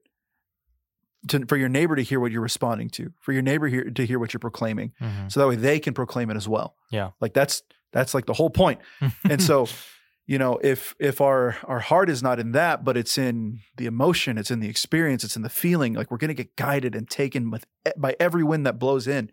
And so we have to stand firm on the rock of Christ. Amen. Yeah. To know like what to do and what not to do. And where we find that is in Scripture. And so we have to, so funny enough, this is why I can't say that I'm a cessationist, because nowhere in the Bible does it say that these gifts have ceased. There's like people, they like to say that there's insinuations like, oh, in the early letters, we see them, like in the early books of the New Testament, the early letters, we see them talking about gifts of the Holy, like the miraculous gifts of the Holy Spirit, being there and they're being present. But like in the later ones, we kind of see them stop talking about it. Yeah. I think that's an argument from silence that doesn't necessarily make sense in the grand scheme of things. Like in the context of that, it's not referring to. Yeah. So the Spirit, like the Bible never truly says like, and the Spirit has ceased these gifts. Like upon the last death of the apostles, like these gifts have ceased. Never does it say that. But that doesn't mean we can run rampant and do whatever we want. No, yeah. And that doesn't mean, and this is the way the last gift that they always, that like is talked about a lot, healing. That doesn't mean we can have tent revivals where we invite a bunch of people to come in and then we don't pray for the people who need healing because, if they don't get healed, it's going to look bad. Oh yeah. Then that's what happens. Like Jordan, was it not Jordan Peterson? That's a different guy completely. Justin Peters. Justin Peters. Oh. Yes. So Justin Peters was can you explain? Go for it. No, you go ahead. He has cerebral palsy, I believe is what it is. So he's in a wheelchair or motor chair permanently. Like he can't like walk like well. He can't stand for long periods of time. Like he's just immobile. He's a pastor. He's a preacher. And he doesn't let that get in the way of him. Which like good for him. Like honestly, the Lord can move through anybody and everybody. Amen. Praise God. Yep. The Holy Spirit is strong. Amen. But him growing up, he'd been to a few of those things and they never prayed for him. Why? Because there's no such thing as a Christian healer. There's healing that happens because Christians have prayed or the Holy Spirit has led them to pray over them. And the Holy Spirit, God, heals them. It's not a specific person. No, it's not because we don't think of Paul as Paul the revivifier. Because one time he was preaching for so long, some kid fell out of a window and died, and he went over and prayed for him and raised him back from the dead. Like we don't call him Paul the reviver. We don't call Peter. Is it Peter and who else was with him? Whenever if they walked in their shadow, they'd be healed. Oh, it's oh my gosh, I forgot who it was, but I know what you're talking about. Like they were like waiting outside of the thing of the worship, and like we don't call them like the shadow healers. No, we don't call them that. Like we don't give them names for what, like they're just Paul, Peter, John, James, the apostle, apostle of Jesus Christ. And they work for Jesus Christ, to the glory of Jesus Christ. It's never like going into this one place and being like, I'm a healer. God has called me to heal. Come forth and let me pray for you. Like Jesus didn't even do that. Jesus kept it quiet and secret. And when he did pray and he healed people, it was like, he was like, hey, don't go and proclaim my name. Like, don't do it yet. It's not time. Like, and so whenever we pray over people, whenever healing is to happen, it's like, oftentimes we see these people like Benny Hinn, like some of these other, like, I can't remember any of their names off the top of my head. I got Todd White. Yeah, like, look at my legs. Sorry. I have to say. Yeah, no, like even then, like that is not like him like growing people's legs. Like that's not a thing. Like, I'm sorry. It's a trick of the eyes. It's a deception. Like he's not growing people's legs. Like he's just moving feet like back and forth.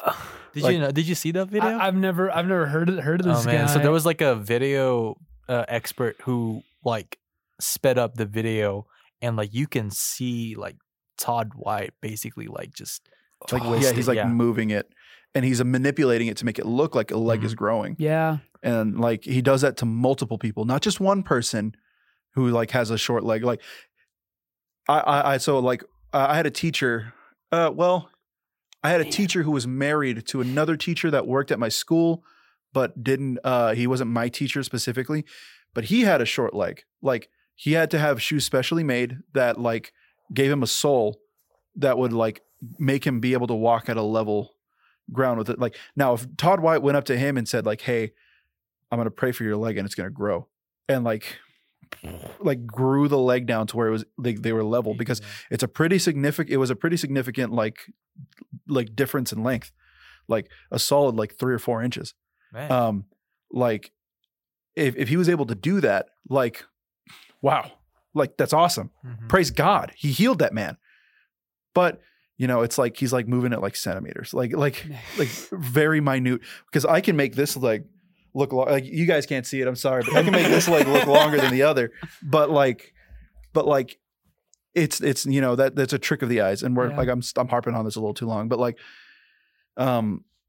when it comes to healing, like it's never like a specific person who is the healer. Who is our healer? Who is our healer? It's God. It's God. Yeah. It's Jesus. It's the Holy Spirit. He's our healer. He's the great physician, not a single person.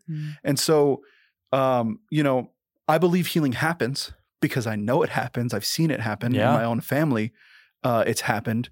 But it's never like this one person came down from Minnesota, who was an established Christian healer, and he came and he prayed over my cousin who was in a life-ending accident, and she was healed. It was prayer from my family, my church, and her family and her church, like coming together, praying over her. And like, she wasn't healed instantaneously, but she was healed way quicker than she should have been. Her back was broken in multiple places. What? She should have died in that car accident, but she didn't. And she was healed like in a few months. Oh my gosh. Like, she should have not been able to have like walked for years. And she was walking like after like the first year and a half. Like, what? Like, that's insane. Like her recovery time was faster. That's like all God. Like, oh, sorry. No, but I was going to say, like, it's really funny how it's like, it was a couple months, but you still call it God's work because it still was God. Just because it didn't happen right then and there, and she got out of that hospital bed that day, doesn't mean it wasn't still God just because it took time. Because God has given us common grace. Yep. And he's allowed us to look at nature and see, hey, this plant makes penicillin. Hey, this plant makes this medicine, and we can combine these two chemicals and make this medicine, and it helps with this.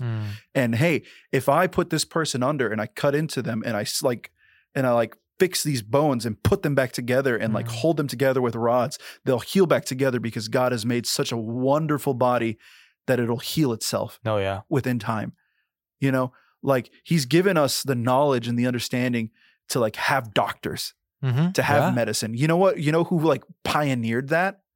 Christians. Yeah. Because hospitals, like the hospitals were established by Christians. Like before Christianity, people were going to like medicine men and like witch doctors and stuff like that to like, find healing. And of course, like Christianity's, like it took time for us to get there because like there was at one point where like the predominant practice of medicine was like, oh, your blood levels are weird. Let me just cut you open and let you bleed for a little bit. Like, that was a thing. Yeah. Like, let me just like drain you a little bit. Like, but it allowed this exploration, this gift of God that we knew we had, that we could explore and heal people because it's good. Because God has called us to. Like that's what caused it to happen. And that's why doctors are a thing. Like, absolutely. And so even, yes, the gift of medicine, like I hear it all the time where it's like, hey, don't thank God, thank your doctor. Like, no, thank God for your doctor. Come on. Like, thank God for your doctor because he guided him. He guided him to that place to become a doctor, even if he didn't know it. Yep. That's true. Like, that's all God. All those breakthroughs are like from God. All those, like, you know how, anesthetic, that's what like puts you under, like go to sleep, correct? Yeah. Like how that was invented. Some dude was like, man, we get these people drunk and and that's like enough. They still feel all the pain. Like, so we have like, there's gotta be something that we can do to like have surgery, to fix these people's broken legs or like amputate their arms or whatever to make it painless, to make it easier. And he was reading through Genesis and he read that God put Adam to sleep and then took out his rib. And so he's like, what if I could put somebody to sleep? Oh my gosh. What? And that's how anesthetic like was like, what if I like figured out a way to put somebody to sleep through like with medicine or something like that? Wow. So that way I can like remove it and they won't feel pain, or at least, they won't feel it at that point in time, and it'll make it easier. It's crazy, right? Holy right. And so that's how that happened. Correct me if I'm wrong, but like that's at least like from what I remember, from what I heard in another podcast I can't remember the name of. I do that. My BBS, bro. That's from what my Bible teacher in the second grade told me. And so like that's how that happens. So like healing is still happening, and it still happens. Mm-hmm. God is good. He's powerful. He's strong. He's over cancer. He's over depression. Amen. He's over AIDS. He's over, all these other things. He is high and far above them. They are at his beck and call. But if he doesn't heal you, just say it's well with my soul. Yeah. Mm. Like, man, that's faith right there. It's faith. That's faith. And this is where it's like a stumbling block to the non-believer, because it's like, no, like I love this guy. I love God. Like he should heal me. Like he should do this. We're not entitled to anything. Oh yeah. We're not. Oh man. I mean, we are, and God, that's God's wrath. We are entitled to God's wrath. We are entitled to judgment because we're sinful human beings. Yeah. But God is merciful, and this life is temporary. Mm-hmm. Yeah. And so the healing, guess what? It's coming. The healing's coming to you who has cancer, to you who has who has like cerebral palsy, to Mac, my best friend at this, at church and leader. Healing's coming. Yep. Mm-hmm. But it doesn't necessarily mean it's coming in this life. Oh yeah. Because we have a glory to look forward to. Mm-hmm. The resurrection of the body. Guess what? Redeemed, new creation, new creature. We no longer are under the curse of this world, but we're going to be renewed, Amen. Made newness of life in the new heavens and new earth, where there's not going to be any sin, any pain, any sickness. Mm. That's true healing, and that's when it's coming. So if it doesn't come now, guess what, brother? It's coming soon. That's good. It's coming soon. Mm-hmm. And it's going to be so much better then than it would be now. Oh, yeah. Because here, like, you'll still experience that pain, that it might come back still, but in the resurrection, when Jesus Christ comes back and when he renews all things, that's for eternity. Mm-hmm. That's like you have this glorified body, and not just that is not just a gift. You get to dwell with God forever. Yeah. And then no more pain. There's no more suffering. There's no more, depression and all this kind of stuff. So you have something to look forward to. That's that. Oh my gosh, if that's the healing, that I could get, that's going to be worth the wait. Oh, absolutely. Paul says, I don't consider the sufferings of this world worth comparing to the glory that is to come. Come on, dude. Can you imagine? He said it's not even worth comparing. It's not even worth comparing. Like, what the heck? And Paul suffered more than most of us. Oh, yeah. He got bit by a snake. Yeah, he got bit by, and he waved it off. He was just like, "Get off me! What's wrong with you?" God gave me the ability to trample on scorpions and serpents. Get out of here! He got flogged. Yeah, he got flogged. He got beaten. He got put in prison multiple. He was an old man multiple of those times when it happened. He'd go into places and preach the gospel, and they would say no. And then they'd beat him up and they'd throw him out of town. And then he'd get up and he'd go back in and start preaching the gospel again. Like, that is faith. That's crazy. That is amazing. And he said, I consider the sufferings of this world not even worth comparing to the glory that is to come. Man. And guess what? All the apostles who were executed and suffered, all the saints who were martyred and throughout Christian history, all of them would agree with him. Because now they're not in this. They're waiting for that newness of life. They're not in this, in this flesh anymore that's constantly fighting and at war with us. Like, I can look at my own life and I see my depression. I see my anxiety. I see the weird constant pain that I'm in, that like my doctors don't know why it's happening.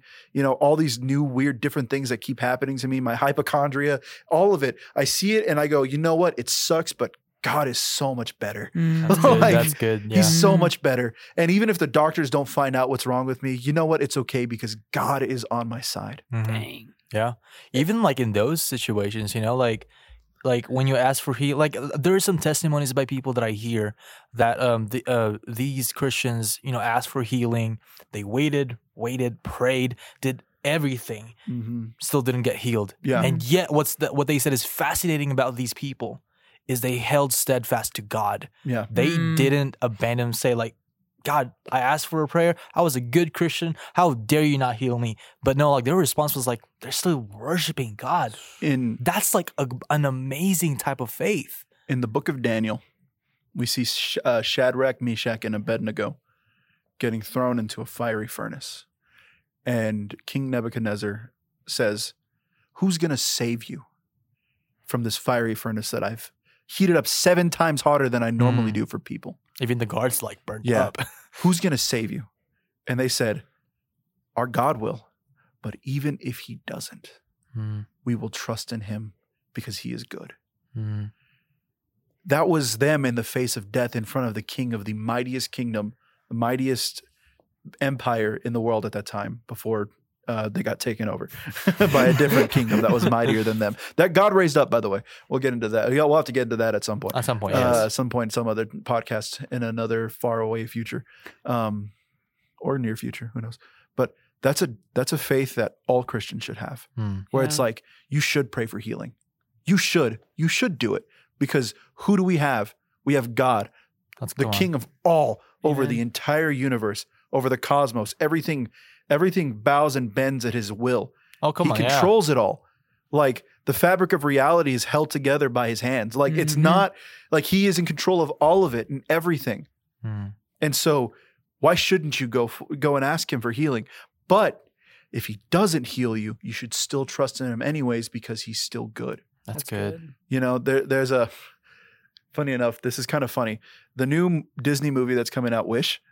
Like, I haven't heard of that. So I saw it was on YouTube. I didn't watch the trailer. I didn't watch the trailer either, but I heard a little synopsis of it. Yeah. So like the king is like this godlike figure who like has the ability to grant the wishes of the people.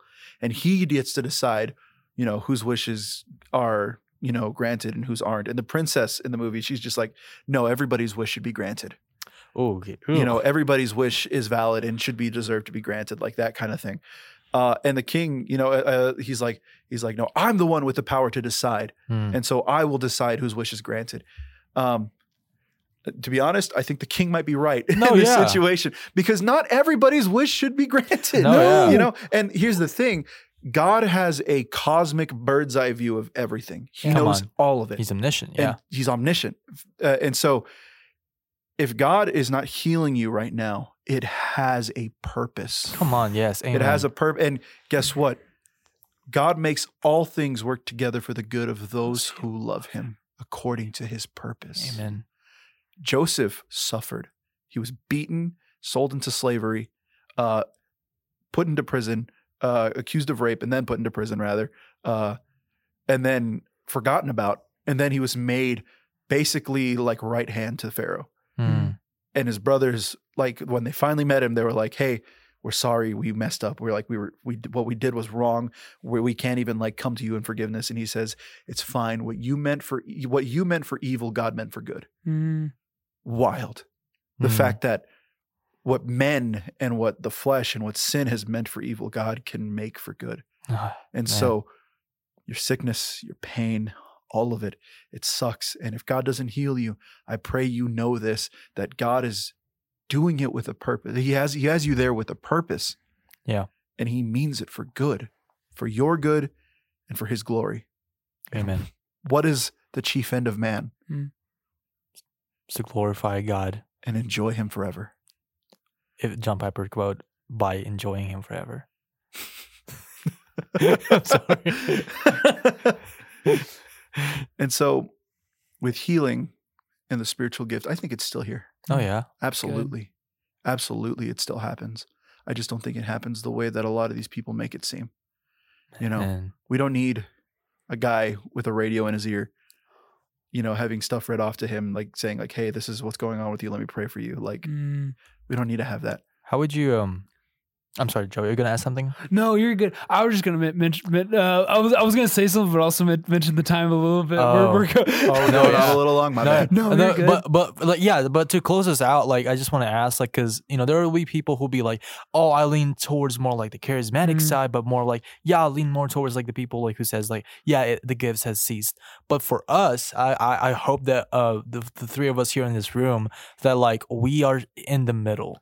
Yeah. I pray that we are all like we all believe that the gifts of the Spirit still happens today, but at the same time, we're like what Miguel is saying, we're kind of cautious of that, of like what we say that is from God, or something that is like, like we differentiate something that is from God from a manufactured by man. So how would you tell someone who kind of like who struggles being in both sides? Yeah, I'd say turn to Scripture. This is 100% the place we should be at when it comes to these situations. That's good. Like every single thing that we've talked about, I've quoted Scripture. Like I've never said, like I haven't said a chapter and a verse because I can't remember them all off the top of my head. But these are all things that I've read that they're in the Bible and they're there. Yeah. And so if you are on the charismatic side and you're like, I believe that these things are still happening, but how do I approach it in a way that is like godly and right? Be like the Bereans. When Paul came to them preaching the gospel, they went to the Scriptures and they compared everything that was being said and they found that it was true. And so if you have prophecy prayed over you, if you are questioning whether or not tongues are real or not, like go to Scripture, read what it has to say, and make your conclusion from what Scripture says. Do it under godly counsel. Have somebody who's older than you in the faith, go alongside you in this. Do research, look into it, and find what Scripture says. Like look into the book, the Bible, the capital W Word of God, and see what it has to say. For the cessationists, who are like, I don't know about that gift stuff, like read the Bible because they're there, and it never says that they stop. But it's good that you have a healthy skepticism of what is, of all that's happening around you, because a lot of it isn't real. What was his name? Simon the Sorcerer. He was doing all this magical stuff, and he walks up to who was it? Where is this from? Book of Acts. Oh, I don't know. I can't Moving remember. on. Point's gone because I can't remember the story all too well. But there are people, and this will be another quote instead. There are people who walk around in sheep's clothing. Oh, dude. That will use anything and everything to manipulate others for their own gain. And so it's good to be skeptical of these things. And this is honestly for both sides. So look at what Scripture says. Scripture doesn't say that all the gifts have ceased. In fact, I don't think any cessationist would say all the gifts have ceased, because we still have other gifts of the Spirit like patience and kindness and love. Fruit. And the fruits of the Spirit. These are all gifts. Yep. But just to say that some of them have ceased is kind of a weird thing, because God is not a God of some, like in the sense that like He doesn't just like change. He doesn't stop.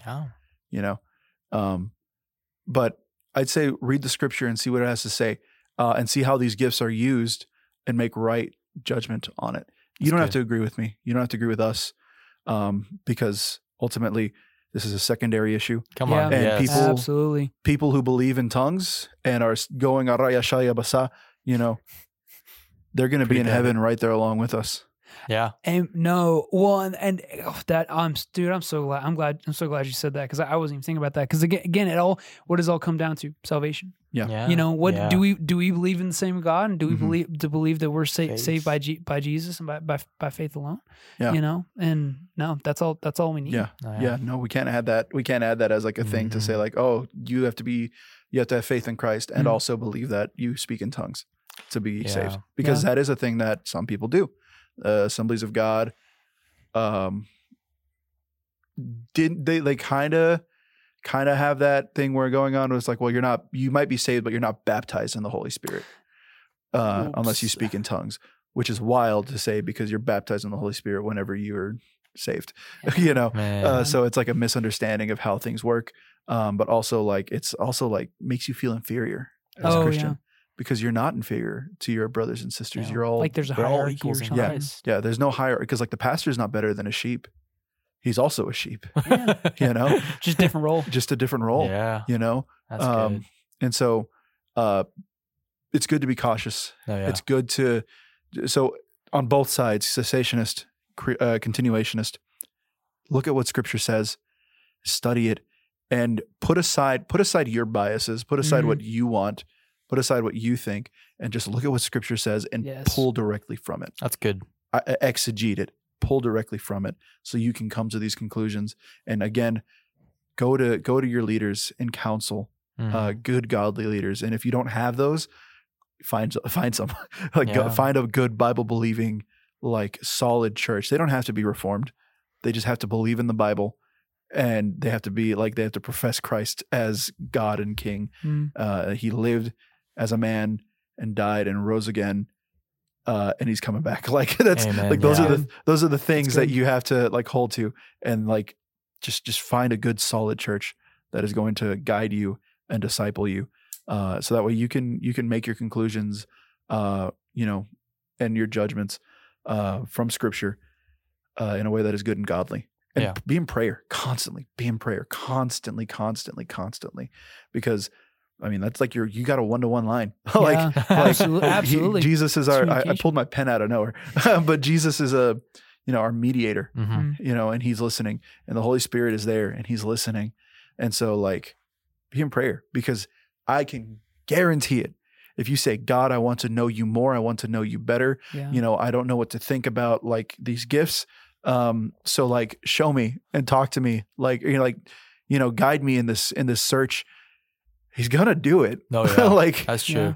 Like he's gonna do it. There's like no, like God's not gonna say, no, I don't want you to know me more. God's not gonna say that. That's like kind of counter to the whole reason why he's done everything that he's done, or why he made you, Yeah, exactly. So be in prayer. Ask. That's good. Ask God. Because, if you ask, you shall receive.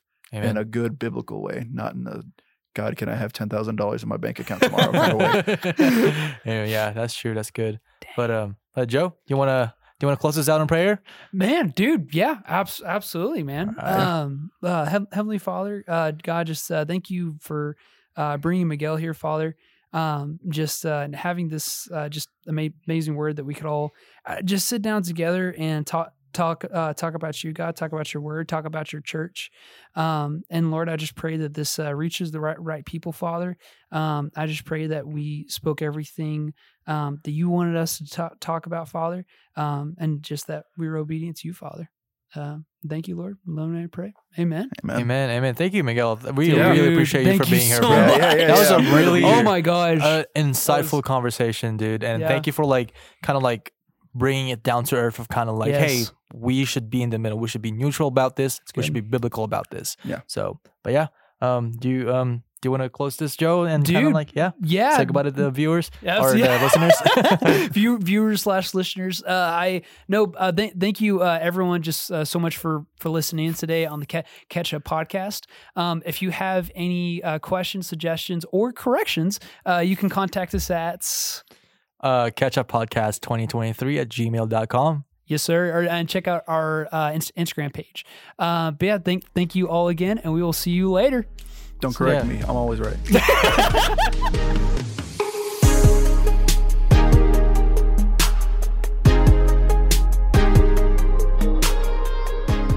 Thanks for catching up with us on the Catch Up Podcast. If you enjoyed our God-centered conversations, share the love by sharing this on your social media or leave a review. Don't forget to tune in next week for more uplifting chats. Until then, we will see you on the next episode of the Catch Up Podcast.